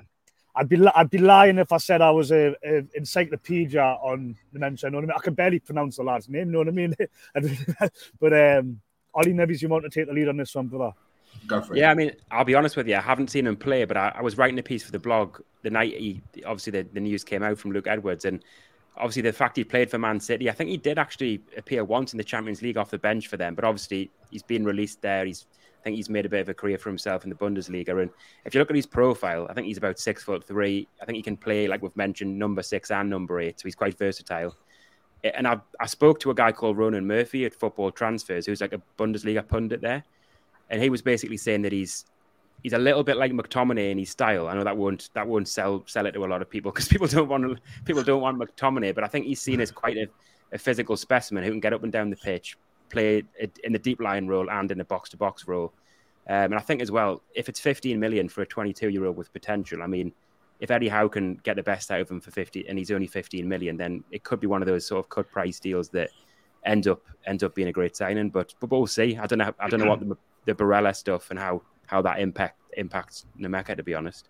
It screams a little bit Dan Ashworth, this one, like a sort of like a Dan Ashworth style of signing where, relative unknown from Europe, get them in quite cheap, and then next thing you know, he's an absolute baller. I know what I mean. He's in the big clubs are coming, like from when he was at Brighton. I mean, one thing that's worth mentioning there, when Charlie just said Dan Ashworth, I know Dan Ashworth used to work in the FA, where he'd obviously oversee some of the England youth teams. Yeah. So I know Nemeka played for England before he then became he did. German international. I've seen that. Wow. Yeah, so who knows? There's a chance Dan Ashworth might have thought, I remember him when he was playing for England at youth level, and now obviously he's moved to Germany, and I think he's price tagged there. You know what it's like if you're a Premier League proven player, you're immediately worth 50 million plus, whereas in Germany, I don't think Wolfsburg have done too well in recent years, so maybe the price would be a little bit cheaper because of that. So yeah, maybe you're right, Charlie. Dan Ashworth might have had a bit of history with him. Interesting, very interesting. We're getting to the point now where we're going to look at some quick fire questions from the chat. But just a reminder, Daz, have we got a members draw tonight? We do have a members draw tonight. Do you want to do it now? Why not? The boys are here. Well, the boys are here. Why not? Yeah. People have no idea what this is, boys, but the members draw is up and running. So, guys, do you want to let us know what's in it? Okay, so hopefully you can see my screen. I think you can. Yeah. Okay. Yeah. So here's the wheel, with all our members listed on it. So up for grabs is a voucher for the Newcastle Club shop worth just over £70. So that will allow you to buy one of the new kits. So this are a number of prizes that have been donated by Tampa Toon, our friend Tampa Toon. So here we go. Best luck to everyone. And remember, once the name is cut out, you have 1 week to claim your prize. Or else we move on. We have to move on. We have to keep the show on the road. So best luck to everyone. Here goes.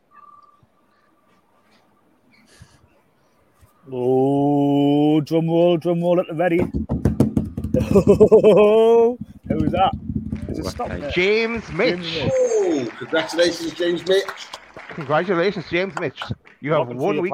If you're in the chat now, great. Let us know. About contact us on Twitter. Any of us are on the loaded chat, our loaded Twitter, and we will get that voucher sent out to you. So congratulations, James. Oh, if he's not listening, the chat will roll it again. We'll roll it again. I think I have to log out now to get myself back on. So I'll be back in a sec. Yeah, definitely. This is at the point of the show where Daz's internet starts to just slow down just a little bit. But I hope you boys are okay just for a few minutes. We've got some questions that I really wanted to ask you just from people in the chat. So Craig Lee's put in here, I'll ask you this one, Ollie. Does anyone think Gordon should sack off the under 21 Euros and get pre-season under Eddie Howe? He has been called up, but do you think that will be a hindrance to him or a benefit being in the Euros?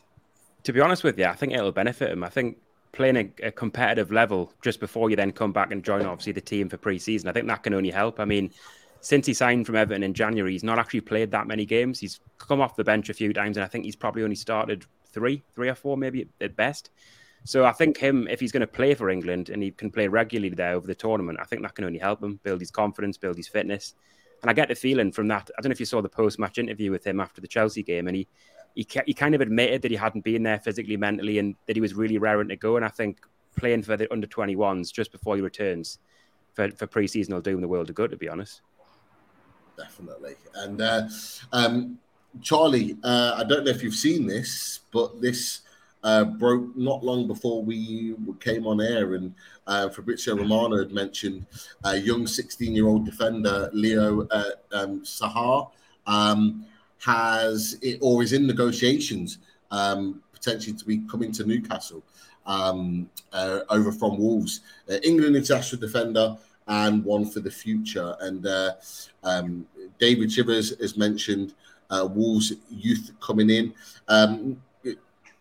What do you, not necessarily about him in particular, but what do you make about how seemingly Dan Ashworth is going about his business? Because I'm assuming it's him that's doing this. He's bringing in and highlighting these top young players as ones for the future.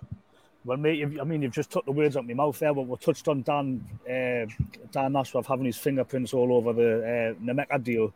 Yeah. I mean, this absolutely screams Dan Ashworth. You know what I mean? And since he's come in, can you remember he did a BT Sport interview? This was when he was still at Brighton. He did a pitch side before a Brighton game, and he said there was like 5 pillars like to his philosophy. There was obviously first team. I think women's team was one. One of them was youth team. And I think since Dan Ashworth's come in, you've seen the youth team. His fingerprints have been on that more than anything. I mean, especially like growing up in the northeast and like being from Newcastle.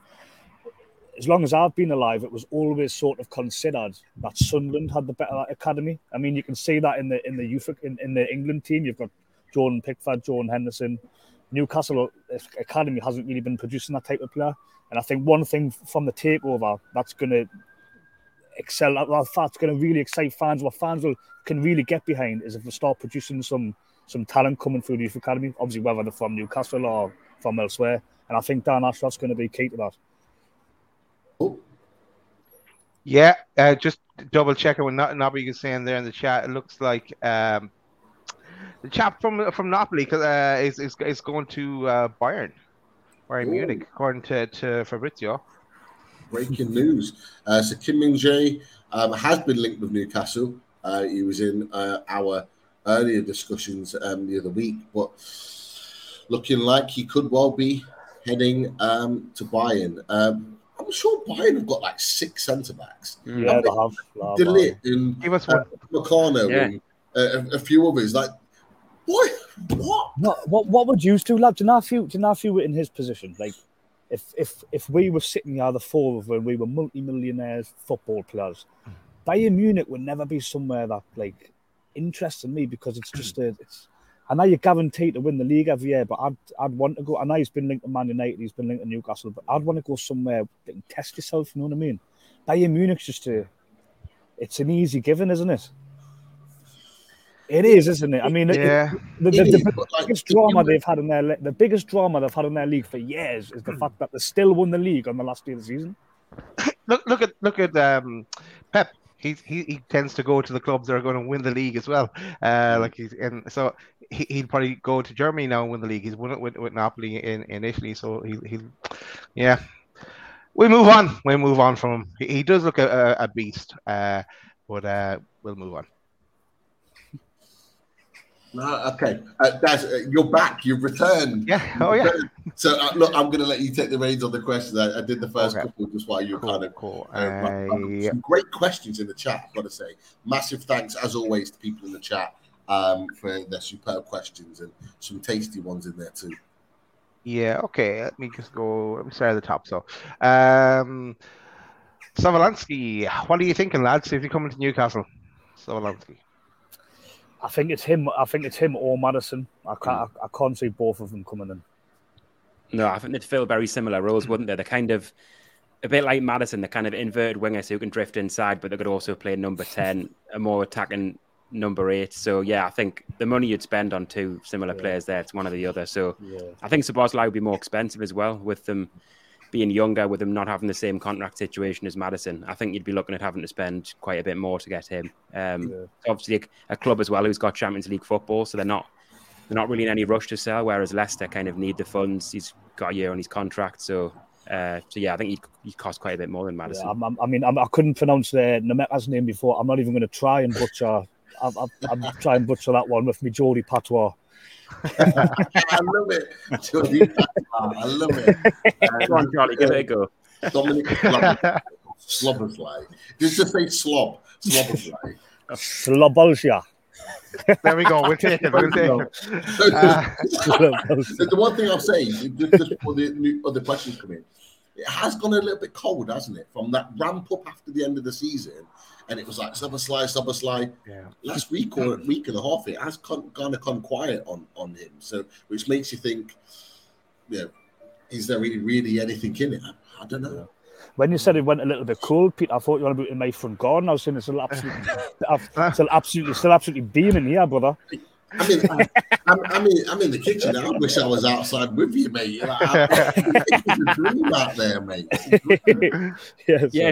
Just one thing on Szoboszlai there. When you mentioned that, Pete, it just made me think that there was a period where I know Luke Edwards, the Telegraph, put a piece out saying that Newcastle kind of want to know that Madison definitely wants to move. And then in that period of a week after that, there was a lot of Szoboszlai links, and it made me wonder. I'm sure he is someone we're looking at, but maybe those links emerged to try and sort of push Madison into thinking, wait a second, if I don't make my decision here, Newcastle are going to go for someone else. Because it sometimes can be smoke and mirrors like that. So it makes you wonder if that was timed on purpose. I love the way Olly has it nailed down, saying Szoboszlai. Yeah, nailed down. He said it 5 times in one sentence. I like it. I'm just glad we haven't been linked with that Napoli winger, because I'd struggle there. Kiki. Oh my God. Dazzy. Love him. You've been talking about him for a year, haven't you? Yeah. He is class. He is unbelievable. Stop. We're going live. If we're ever linked to a serious link with him, we're going live, Pete. I don't care. Oh, yeah. Any time of the day. He was actually mentioned. There was actually a couple of sort of articles towards the end, I think, of the season just gone. I think it was The Athletic who mentioned his name as someone we like, but then, I mean, who doesn't like him? But they kind of said, unless we did get Champions League, but unless we somehow got access to mega money, which based on recent reports, we've got a decent amount, but maybe not hundreds and hundreds to spend this summer. So when you get in the Champions League, you never know who you're going to attract. I mean, the Barella moves are probably an example of how ambitious we're going to be now. But yeah, I wouldn't say his name, but I think he'll probably be moving to a Real Madrid or a Man City, won't he? That might be a step too far for now. They signed him for like 10 million or something like last season as well, didn't they? Something crazy. It was Kim Min-jae as well. He joined last season as well. They signed him for about 16 million or something. Crazy. They're going to get ripped apart in Napoli though. They're like the latest hipster team on there. Remember when Ajax came through, Monaco came through one year. I think Atletico Madrid. There's always been a Dortmund were 1 year. There's always been a hipster team that's come through and that gets ripped to shreds. And Napoli look like they're going to be that team, don't they? Won't be us. We won't be ripped apart like that. Let's move on. Let's go to you 50 million. Would you spend it on Barella or would you go for Vega and Adder Guller? Two young lads. Well, do you want to take this, Charlie? I mean, to quote Brendan Rodgers with Madison last season, I think you'd probably be able to get Barella's left leg for 50 million. I think we're probably going to have to push the boat a little bit further. But I'd go for. I mean, I'm excited now. Now I've seen the links for Barella. I mean, I'm all for it. Know what I mean? Just that would be the one I'd be going for. That's it. Between the options there. Vieira's more one for the future, isn't he? He's young, isn't he? Barella's for the here and now. He's like he'd be the statement, wouldn't he? Yeah.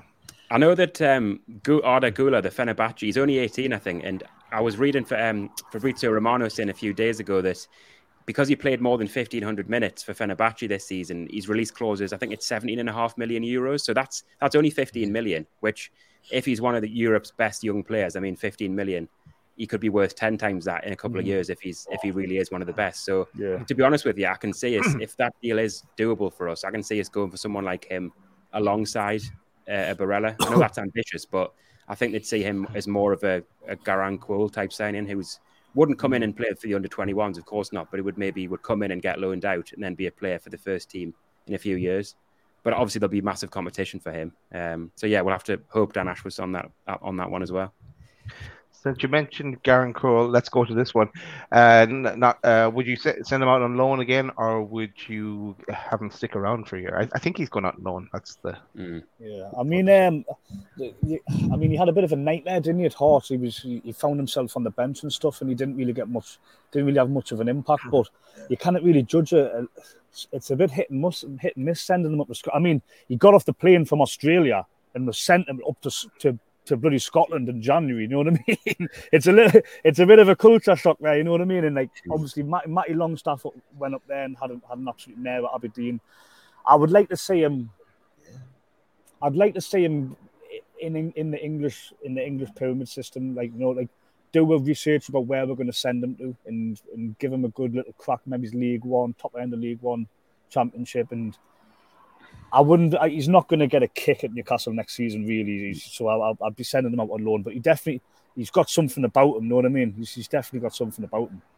Would you send him to like a Southampton?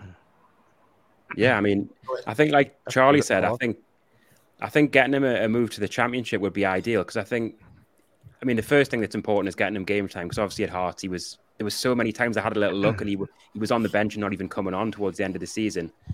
I think it's worth mentioning that he came from Australia as like a 17-year-old. He's turned 18 now, but if you're a 17-year-old lad, you've left your family the other side of the world, it's probably quite useful for him to be in a squad at Hearts where he had 3 other Australian internationals who be familiar faces, familiar voices. And I think as well with Shola Amiobi, sometimes visiting some of our loan players, it's not actually that far north for him to just go up there, see him, and vice versa. So I think for his first few months, I know it was frustrating not to see him get game time, and it'll be really important this summer to find a move where he does play. But I think I can kind of understand why we let him go there initially. But yeah, I think a Championship move would be good to get him used to the physical football of England, but also even the climate. I mean, I know that sounds silly, but Australia is a totally different place to play football, isn't it? 100%. I mean, you would have probably landed at Newcastle Airport with your surfboard and that from Australia, and we would have sent him north of the border, and he would have been. It was January as well, by the way, so a little bit of a culture shock. Simon put in the chat just a second ago. I'll just steal the chat just for a second. Kowal could play in the Cups earlier. Hey, we're part of the big boys now, Simon. We actually go into the third round of the latter stage of the Cups. And, you know, is he going to want to stick around in January? Who knows? But Brett C mentioned maybe Bristol Rovers. Elliot Anderson had a great stint there. Could it be that? I would personally try and play him. You know, if he can be guaranteed to play week in, week out, I'd want him to go in the Championship. I don't even think we're. Do you know we played Tranmere in the second round of the Cup last season? I think we'll actually get a bye this season because we're in the third round because Newcastle are in the Champions League. I don't even think so. That's one early round out the way just to start with. Yeah, maybe you could use them as a sweetener in a deal. Like, let's say, as you said, Southampton, Pete, like maybe for like so Walker Peters or someone, I don't know, from Southampton. But let's see. Young players as well, Daz. They develop young players. You look at Lavia, who we've been linked with as well. Defensive midfielder, like he's come from Man City. Many others, Alcaraz, who we've been linked with. They love working with young players. He could be perfect for them. Okay, next question. Charlie, I will put this to Olly as well, but I'm going to straight to you with this one, Charlie. If you had 100 million, would you spend it all on beer or would you get some nuts as well? Well, I'd spend a little bit of it on beer because I've currently run out at the minute. I mean, I've got some in the fridge, so I'd have about £99 million to spend on players. Oh, wait, on nuts, not players. No, forget the nuts. Maybe pork scratchings or do you know them? What they call the McCoy's crisps, pork scratchings, something like that. Not nuts. Forget nuts, man. Not for me. McCoy's the class, though, man. Oh, the green pack, the cheese and onion ones. They are god tier crisps. No nuts, Bennett. If we ask Olly the next question, you can go and grab yourself another beer, Charlie. Cheers, mate. He didn't need any more encouragement. He's gone. I love it. Do you want that one, Olly, or do you want a different question? I mean, I was going to say if Newcastle needed an extra 30 million to get Barella, I would just give a little bit to them if it meant signing Barella. Yeah. Okay, let's go with this one. Yeah, okay. This one comes from Daryl. Do you guys think Lascelles, Lewis, and Manquillo get sold, loaned out, or stay this season? It's interesting that because I can't see them being part of Eddie Howe's plans because they haven't been for a while now. And the tough part is, especially with someone like Lewis, is when he signed for what was a 15 million from Norwich, he was probably on decent wages then. I mean, when you sign for a Premier League team for that sort of money, you're not going to be on like a Championship wage. So I think the problem we've got with someone like him is that there'll be Championship interest, but they probably couldn't afford his wages. So, and also he's not played enough game time for Premier League clubs to come in and think he's ready to start playing in the Premier League now. So I think there'll be Championship interest, but loan bids. And I think with Lascelles, I saw Luton linked with Lascelles. And he's at a difficult point of his career, isn't he? Because I know Howe often praises him and said he's a bit like a younger version of like the Richies and Dummets, that he's so good behind the scenes and he's a leader. And I think Howe is really happy to have him, but he's getting to that stage of his career now where he wants to play. So I think if like a Nottingham Forest, for example, if they came back, I know he's from Uttoxeter, which isn't too far from there. So if his family are still based around there, I know he's got a partner and kids up in Newcastle, but if he got like a permanent move to say Nottingham Forest and he could play every week, but play in the Premier League, I think it's probably a good time for him to go, and he'd leave with everyone's best wishes. But so yeah, I think with Lascelles, it'll be dependent on if we get another right-sided centre-back, because we haven't got that much depth there, and obviously it's going to be a busy season. So yeah, I can see Manquillo going back to Spain. There's been a few links with a few clubs in Spain now for a while, and I know Kraft's getting back to full fitness. So yeah, I could see maybe Lascelles and Manquillo possibly on permanent and a Lewis loan deal, to be honest. Okay. Yeah. We'll go to you as well, Charlie, on do you think Lascelles, Lewis, and Manquillo get sold, loaned out, or stay this season? I mean, I could see Lascelles being a high-profile casualty. I mean, he's been, and I obviously got a lot of stick when he was playing, but everyone knows he's been a wicked servant and stuff, and he has been a captain behind the scenes. I mean, it must have been, put yourself in Jamal Lascelles' shoes, it must have been tough being the captain, but so it's almost like the John Terry situation when he lifts the cup, but he's not really, do you know what I mean? So I think Lascelles will be one of them players. You've seen them leave in recent years, like Shelby and stuff. Like when his time does come to an end, he'll get the full sort of. adulation of the fans. I would expect him to leave this summer. I do. I think he's out of them three. Well, Lewis as well. I think Michelle's will be the one wanting to play first team football. Everton. I mean, I've been doing a little bit of work for the Liverpool Echo lately. I know Everton. They've decided not to opt for Conor Cody's new deal. Yerry Mina's on his way out. I think someone like Everton could do with Jamal Lascelles and like get a leader in the dressing room. I mean, he's not good enough for Newcastle right now, but there's no denying he's definitely a mid-table, bottom half Premier League caliber centre back, in my opinion, anyway. We always have someone trying to promote Everton on this show. Jesus, if it's not you, it's Chris Hall. If Chris was on the show now, it'd be on the phone. Mate, calm down. I love it. Chrissy Kenwright, we call him. Chrissy Kenwright for a reason. Because he's always in the boardroom trying to move players on to Everton. But it's an interesting one. I do want to just steal it for a second because there's one player I wanted to bring to the table. We've talked about him briefly, but Olly, I'll come to you with this, man. Livramento. Obviously, he had a difficult ACL injury. He's coming back from injury now. You know, looking at potential cover for Trippier, pushing Trippier, who's 33 right now. Would you take someone like Livramento moving forward at Newcastle? Yeah, definitely. I know a lot of fans sometimes see us get linked with a relegated player and think, oh, we don't want relegated players. But I think it's important to remember Robertson got relegated with Hull and look what he's done for Liverpool. And the same for Wijnaldum at Newcastle. Obviously, he went to Liverpool and won Premier Leagues, won Champions League. So I think if a player is good enough and they've got potential and you can get them for a good price because they've been relegated, then you can do some really good business. And with Livramento, I think in his first full season at Southampton, so that was the season before last, I thought he was really good, really impressive, a really good engine up and down the line, quite good defensively and offensively. And I think since then he's had an ACL injury, which is obviously quite a worrying injury. But I think he featured in the last two of Southampton's games of the season just gone. So yeah, if he's back to full fitness and sort of hasn't done too much damage and is able to get back to those levels he should about a year ago, then I think he'd be a really good signing. Yeah, definitely. Daz, I'm going to ask you, Livramento. I know we've talked about him before. Would you take him at Newcastle? Much like what Olly was saying there, I loved him last season. He was class. I think I came from Chelsea, and I was thinking, oh yes, bring him on, bring him to Newcastle in time. But yeah, it is unfortunate the injuries this season. But yeah, I'd go in for him. Yeah, back up for trips. Yep, love it. That was just one out there. Just want to mention, actually, with Livramento, he actually has the same agent as Eddie Howe. There's a few. For the blog where I obviously write every day and things like that. What I've tried to do recently is speak to a few journalists so that I can get the odd exclusive out for the blog. And when I ever see like a little murmuring or a little rumor that's out there, I often go to a few of the journalists I speak to and see whether they've got the same info or whether they can add anything.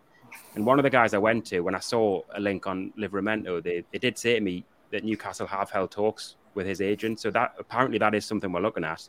And obviously the fact he shares an agent with Howe, I'm not saying that automatically means he's going to sign, but it's an easier line of communication if they share the same agent and things like that. So yeah, that it could be one to watch that, actually. I think it would be good. I don't think Harrison Ashby will be too happy, like, would he, if he walks through the door. He's not. It's a great point you mentioned, Charlie, with regards to that. But with Trippier, and look, we love Trippier. He's our captain. He's an unbelievable, talented player. But sometimes we forget he's 33. He's not going to be, 3 years down the line. To be fair, he said it in interviews. 3 years down the line, he may not be playing for Newcastle United anymore. So we do need to. Livramento, I think he might be like 23.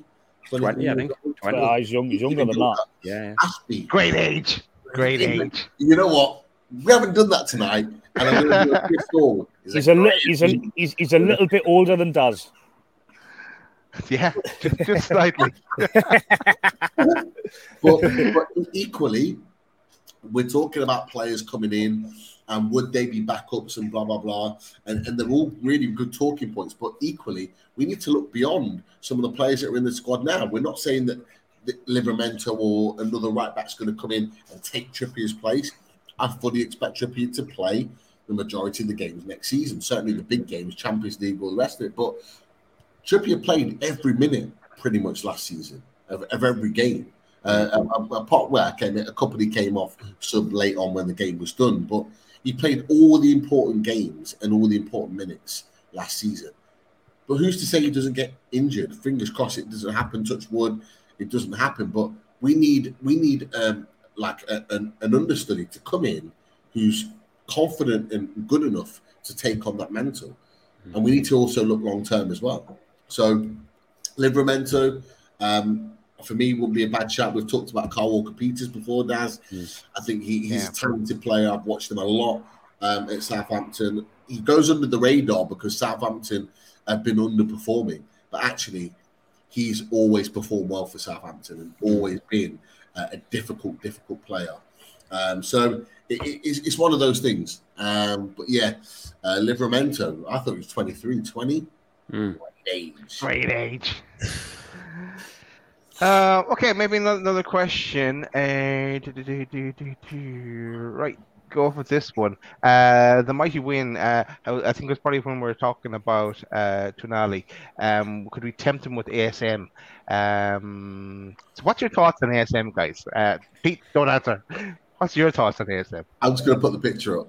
I'll lead with this one. I'm ready to go full backing for Alan Saint-Maximin. Yeah, I know he divides opinion. So did David Ginola back in the day. So did Lovren Robert.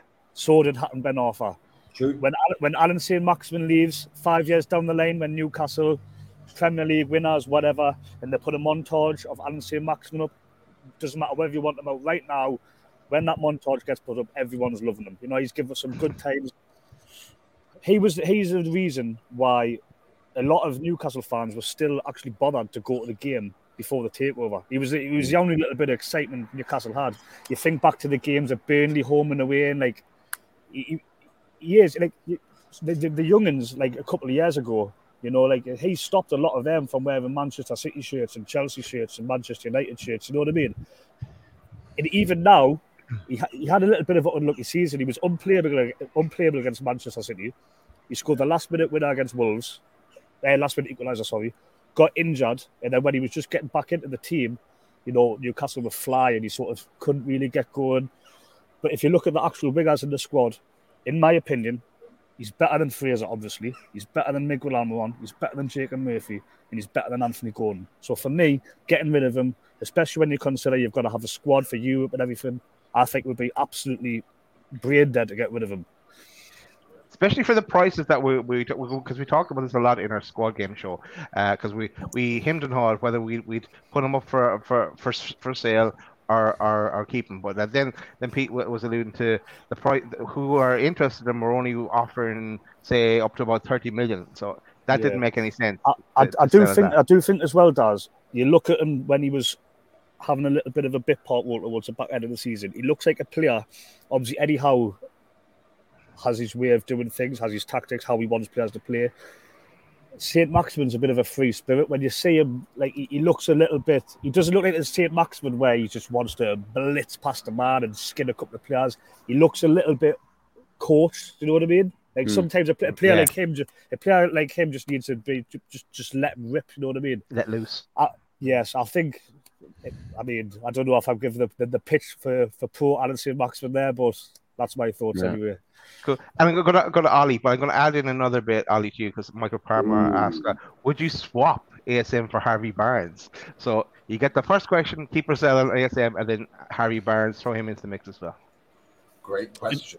It's funny this, because if you look at goal returns, I mean, Harvey Barnes in a relegated Leicester side got 13 goals in the league last season, and Saint-Maximin's never really been close to that sort of number of goals, partly because he can't really stay fit. But to be honest with you, like Charlie said, I think the one reason I really like Saint-Maximin is he gives us something different that none of our wingers can offer, that kind of ability to beat a man and unpredictability. That I think when you, again, some of these low blocks, and teams will come to St. James's Park and put men behind the ball and make themselves tough to beat. And I think Saint-Maximin can offer something totally different in that respect. I think Barnes is a good player, and obviously I think it's kind of goes under the radar how many goals he's actually scored over the years for Leicester. He's actually quite prolific as like wingers go from a sort of bottom half side. But I don't know. I don't know if I'd want to do that deal, to be honest. Like Charlie, I've got a soft spot for St. Maximin, and if there's one player I would love to see Howe get the best out of, obviously he's done it with Joe Linton, Longstaff, Almiron, Shaw. I would love to see St. Maximin take his game to the next level. I think this next season, if he does stay, might be one of those make or break seasons where, whether it's injury records or just can he stay in the team, I think it might come down to how well he can do in this season, especially in the Champions League too. I think he's been really keen to get a chance in the Champions League. He's mentioned it quite a lot. So, to be honest, I wouldn't really want to do that swap. I think St. Maximin on these days is just so good that I almost want to see him in the Champions League. I think that would be, like Charlie said, he was a massive reason why not only fans turned up to games under Bruce and things, but a big reason why we stayed up. And I think he deserves his shot at the Champions League, really. So yeah, I think I'd just about keep St. Maximin. Yeah, if he wants to stay, keep him. Yep. Okay. Next question. We must be coming. I think there's only a couple of questions left, and then there's just comments after that. Yeah. So yeah, look, Ferran Torres is one name that popped up. You take him surely, would you? From Barca. Good player. Yeah, you would. I mean, he's had a merit since he's went to Barcelona. He hasn't even been there that long, really, has he? But I mean, he scored a hat-trick against the Toon, didn't he, for Man City? You've just taken the words out of my mouth there. I was just about to say, well, he can score at St. James's Park, can't he? So. It's always a good sign. yeah. But yeah, I suppose he's one of those who, when he was at Man City, he wasn't always in the team every week, but when he did play, I think he was one of those that, a little bit like, I know he's a different player, but when Gabriel Jesus was at Man City, he didn't always start, but when he did play, he found a way of scoring, and Torres was a little bit like that at Man City. But yeah, the fact he's gone to Barca and kind of things have gone downhill a little bit. We tend to sign players whose careers are on the up, and you sometimes wonder if his is on the downward spiral a bit. But then maybe he's just been in the wrong environment at Barca. So yeah, I think he'd be a good player, but I'm not sure we'll go there. Last question. So I mean, don't want the questions. Actually, make sure you hit that like button as well if you haven't already hit it. The 350 is the target. I have no idea. Let us know how many likes we're at. We did say 3. That's set the target 350. 350.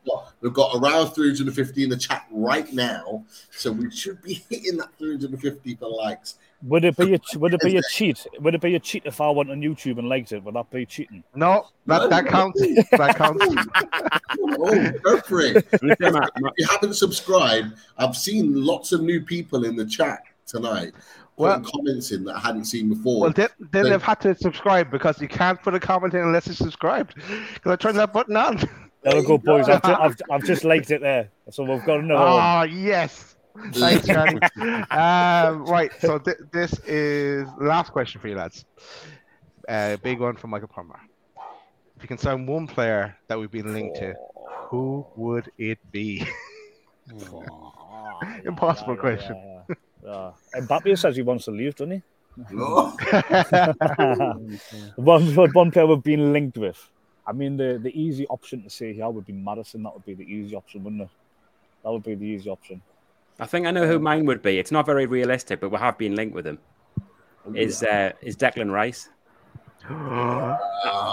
I started on that. Yeah, I can't help but think that move to Arsenal is just going to get done. And I think David Ornstein from The Athletic said earlier that Man City are now interested. So if we're being honest, like, can we compete with Arsenal and Man City? I think, well, maybe Arsenal, but if you start getting Man City into the mix, and I really doubt it, but I just think he's just. I know some people don't actually rate him that highly, and there's like a bit of a debate around that, and people think he's a bit overrated. But yeah, I think he's offensively, defensively, as a character, he's young, he's English, which Howard seems to love as well.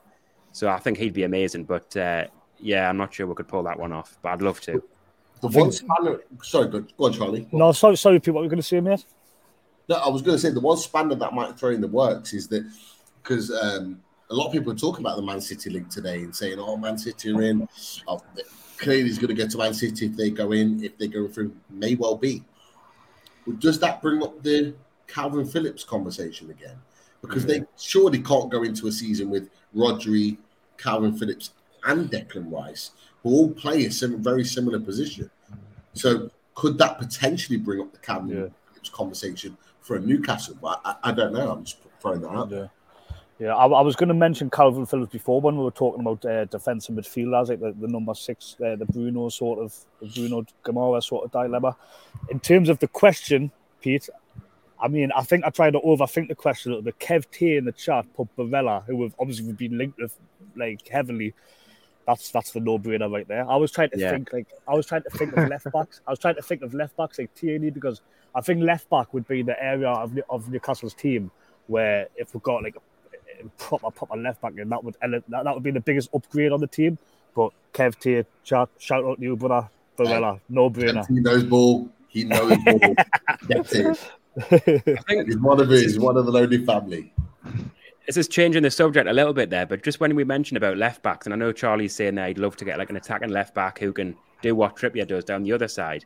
I think the only thing to be careful of there is the dynamic we've had is when Trippier goes down the right, Burn almost fills in as a left-sided centre-back, Botman's in the middle and Shaw's on the right. And I think, obviously, Howe's going to have plans tactically how we can combat that if we've got 2 attacking full-backs. But we'd have to change our sort of tactics and setup quite a bit to have 2 attacking left-back and a right-back. So it's in time, it would be great for us to be like that. A bit like you see at, say, Man City when they've got 2 full-backs right up the pitch. But we'll have to really evolve our game, I think, to a point where we're having all of the ball and we've got real control of games to be able to have both fullbacks up the pitch. But that's the exciting thing now. I think the likes of Burn, like Charlie said, have done such a good job. But when we can upgrade, say, Burn to a more attacking left back, and we can see the team evolve like tactically, they're all things to look forward to, really, aren't they?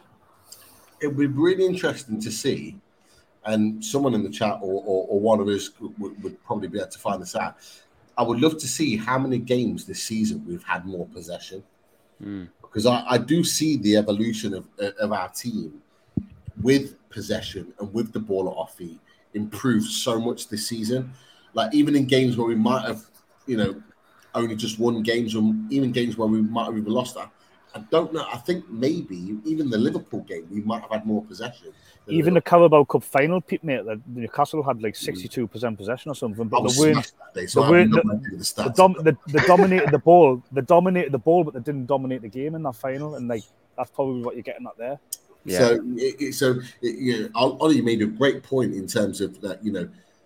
We are on that motion to move forward with regards to that and be that type of team that's being more progressive and dominating possession. But it's an interesting point, definitely.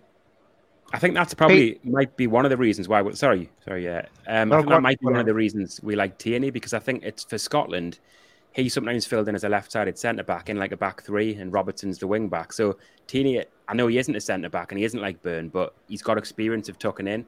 And when he needs to, so obviously Tierney can get forward and he's a good passer of the ball and he can make those overlapping runs, but he has the awareness to fill in. Whereas if you've got a left back who just wants to bomb up the line and just leave his centre back, I think that we might struggle tactically in that point of view. A counterpoint to that though, Ollie, we were talking about seeing Maximin 5 minutes ago. So now I reckon he's impacted a little bit by Dan Burn being like centre back playing left back. You know what I mean? He hasn't got like if you had a Kieran Trippier there on the overlap, whatever. Like St. Maximin wouldn't be as true. You'd have another option there with him. You know what I mean? Yeah, because food for thought for Eddie Howe. Food for thought for Mr. Eddie Howe. Yeah, you're not wrong.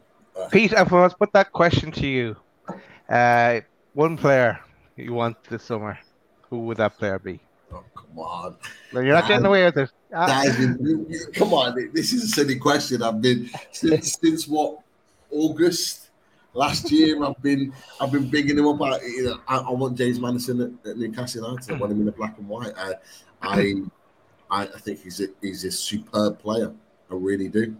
I love him. One player, Barella. Oh, wow, superstar. Like it'd be unreal. It'd be unreal. Like beyond my wildest dreams of a player to come and play for Newcastle this season. Nicola Barella, but for me, James Maddison, because I think he symbolises so much for me about where Newcastle United want to go. Yeah, see all these other players that have been linked with us, great, like Barella and a number of others, also do the same. But the fact that we've been after Maddison for so long, when we've been after a player, whether it's Botman, whether it's Trippier, whether it's any other player that we've been linked with for a period of time, we've got them. Yeah. And we had 2 bids rejected last summer for James Maddison. We apparently went in again in January and was told they're not willing to sell. I just think that when we want a player, we tend to get them.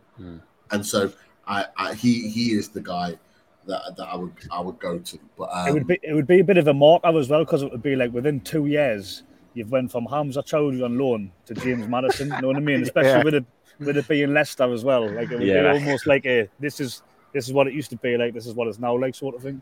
There you go. Yeah, let's face it. 2 years ago, when Maddison, or maybe even 3 years ago, when like Maddison was scoring at St James's Park in lockdown, he was doing the old darts. The rest of it. Would he have known that Newcastle would be the powerhouse that they are now? And would he have ever imagined that he would be putting on the black and white of Newcastle? Being that Leicester at that point were there, fighting for Champions League, and we were down there, and we've just gone. With swap places, it's just like poetic in every metric. But I'd love to be a fly in the wall in that England camp, man. I bet you Callum Wilson's bunking in the rooms with him. I bet he's playing pools with him. I bet like Maddison, say there's a burger van comes outside the training ground. Maddison goes, Wilson goes. I bet he's. I bet he'll have a restraining order against him. They're Coventry boys, aren't they? They're both Coventry boys. Oh, so they're really good mates. So that definitely goes in our favour, 100%. To be honest, I'm really confident the Maddison deal gets done. Like I think, like you said there, when we've had our mindset on a certain target, we've been quite relentless, and I think it works both ways as well. Maddison's going to be aware that we made the bids last summer. We were showed the interest in January, and then when you look at Spurs, they've not even qualified for Europe. So if Maddison, who's played Conference League and Europa League for Leicester, really wants to get that Champions League football, how long until Spurs are back in the top 4? If they lose Harry Kane, it could be they might not get there for years. I know Charlie reckons they're on the slide, and I would agree. So if the opportunity is Spurs on Newcastle, I really think Newcastle's a no-brainer, not just for the fact we've got Champions League, but the fan base, the chance to work with Eddie Howe. There's Trippier there, he'd be on the same side as him. And the fact he's out of contract in a year's time, which gives us a bit of leverage there over Leicester to get the deal done. I think everything points to him signing. But yeah, I hope I haven't cursed it saying that. But yeah, I really think he's going to come. I don't think we have. Someone just put in there about Joselu scoring for Spain, and Ian McKenna just put rumoured Madrid after Joselu. Not rumoured, they're signing him. Yeah, wouldn't have got away. It's a good deal now. He's going back to the club that he came through in the academy. They're replacing the Ballon d'Or winner, Karim Benzema, with Joselu. How mad is that turnaround? But you know what? Fair play to him. Fair play to him, because he was absolutely pawny at the tune, wasn't he? Let's be honest. I mean, he was. So fair play for him. He's almost done like a little Joe Linton story. Like when he went back to Spain. Right. Absolutely. Lads, I know we're coming to the end of the show, but I just want to say, and I know Daz feels exactly the same, we've just put it in the private chat as well. This has been an absolute pleasure to talk to you boys. I know you both, Ollie and Charlie, know each other, but this has been, I feel like I'm at the pub right now. About transfers. It's honestly been a fantastic chat tonight about all things Newcastle. Obviously, Lee was on early with obviously great knowledge, and it was great to have the fivers on chatting. But absolutely loved it tonight. Absolutely spot on. So thank you very much for coming and joining us. My pleasure. Thanks for having us on. No, welcome back anytime, lads. Definitely. Take us home, Daz. Let's a quick shout out to our sponsors, and then we'll close it out for the night. So shout out to H2O Bathroom Design Co., the Northeast's largest supplier of Velcro and bathroom wear. Team Valley Gateshead, over 20 years established, ran by the family. Get down to the showroom on 11th Avenue, Team Valley Estate, Gateshead. So you were looking for a new bathroom or something, Charlie, the last time you were on. You were going to do it all up. So there you go. Can't go wrong here. Will sort you out in H2O Bathroom Design Co. Also, shout out to theradiatorshed.com, and as you can see here, as you put Charlie and Ollie in jail there. So if you're looking for any kind of radiators, contact Russ. I was in contact with him myself this week. He's got more new stuff coming. Something that he was about to release it, but no, he wasn't happy with it. Always the perfectionist. He's gone back to change it again. But when it's released, we will put it on the show as well. Actually, we're giving another shout out. He's not on tonight, but a shout out to Newcastle World as well. The lads there. So if you want to get the latest breaking news as well, click that, scan that QR code, and you'll be able to sign up for the newsletters for Newcastle World. That's it for all our sponsors. We will be back soon when the breaking news drops. But for a sign up. But just before we go, of course, Olly, Charlie, where can we find you boys? Where can we find you boys? For anyone that maybe isn't savvy on social media, that aren't already following you, Olly, first and foremost, where can we find you? Yeah, so the website's nufcblog.co.uk. I think it's just below my name there. But yeah, so we're on Facebook. If you put in NUFC blog, we should be there, and on Twitter as well. So yeah, we'd like to basically put out all the latest news and bring it all together, really. So yeah, find us on the website. It'll be great to get more people viewing it. Yeah. And Charlie, where can we find you? In the garden somewhere with a beer in his hand. Same as here, mate. I've waited that one out. Whoa, I'm trying to. There. Yeah. Whoa, how many of you had Charlie? There. Charlie Bennett. I love it. Charlie Bennett at Charlie Bennett. I mean, there's no flash there, unless someone can think of a mad nickname for us. Just on Twitter, mate, just giving me views, news, opinion on Newcastle United. And I'd like to shout out Olly as well, because when I was a student coming through the game, learning my trade as a sports writer and stuff, I was working like for NUFC blog, and Olly's the main man over there. So if anyone wants to get involved in a little bit of sports writing to help Olly out, give him a shout, because he's a top bloke. Oh, cheers, Charlie. Cheers. I made him blush there, didn't I? You did. Honestly, Olly, your debut on Loaded Mag NUFC. I know you obviously do your podcast as well for NUFC blog, but it's been an absolute pleasure, and everyone in the chat has been massively pleased with everything that we've talked about, and the fact that you've joined us tonight. It'd be amazing to have you both on again later on in the window. To talk about, hope, fingers crossed, a few signings coming in. But we'll definitely get you guys back on for sure. But Olly, absolutely spot on, mate. Hope you've enjoyed it with us. Yeah, it's been great. And we'll definitely get you back. Daz's internet is slightly dropped, as we expect towards the end of the show. It always happens. But look, we will be back. And look, Loaded Mac NUFC doesn't stop. You guys know it. We know it. There's so much more coming in terms of content. Fingers crossed, some signings are on the way. And we will be talking all things Newcastle United for the whole of this summer as we build into the new season. But look, thank you to everyone in the chat. You guys are amazing. Your questions, your comments, everything makes the channel what it is. So please continue to do so. And we'll be back with more very, very soon. To keep an eye on Twitter, Instagram, and of course YouTube for all things Loaded Mag NUFC. But for now, we'll let you guys go. Of course. Cheers, boys. Have a good one, boys. I'll catch you next time.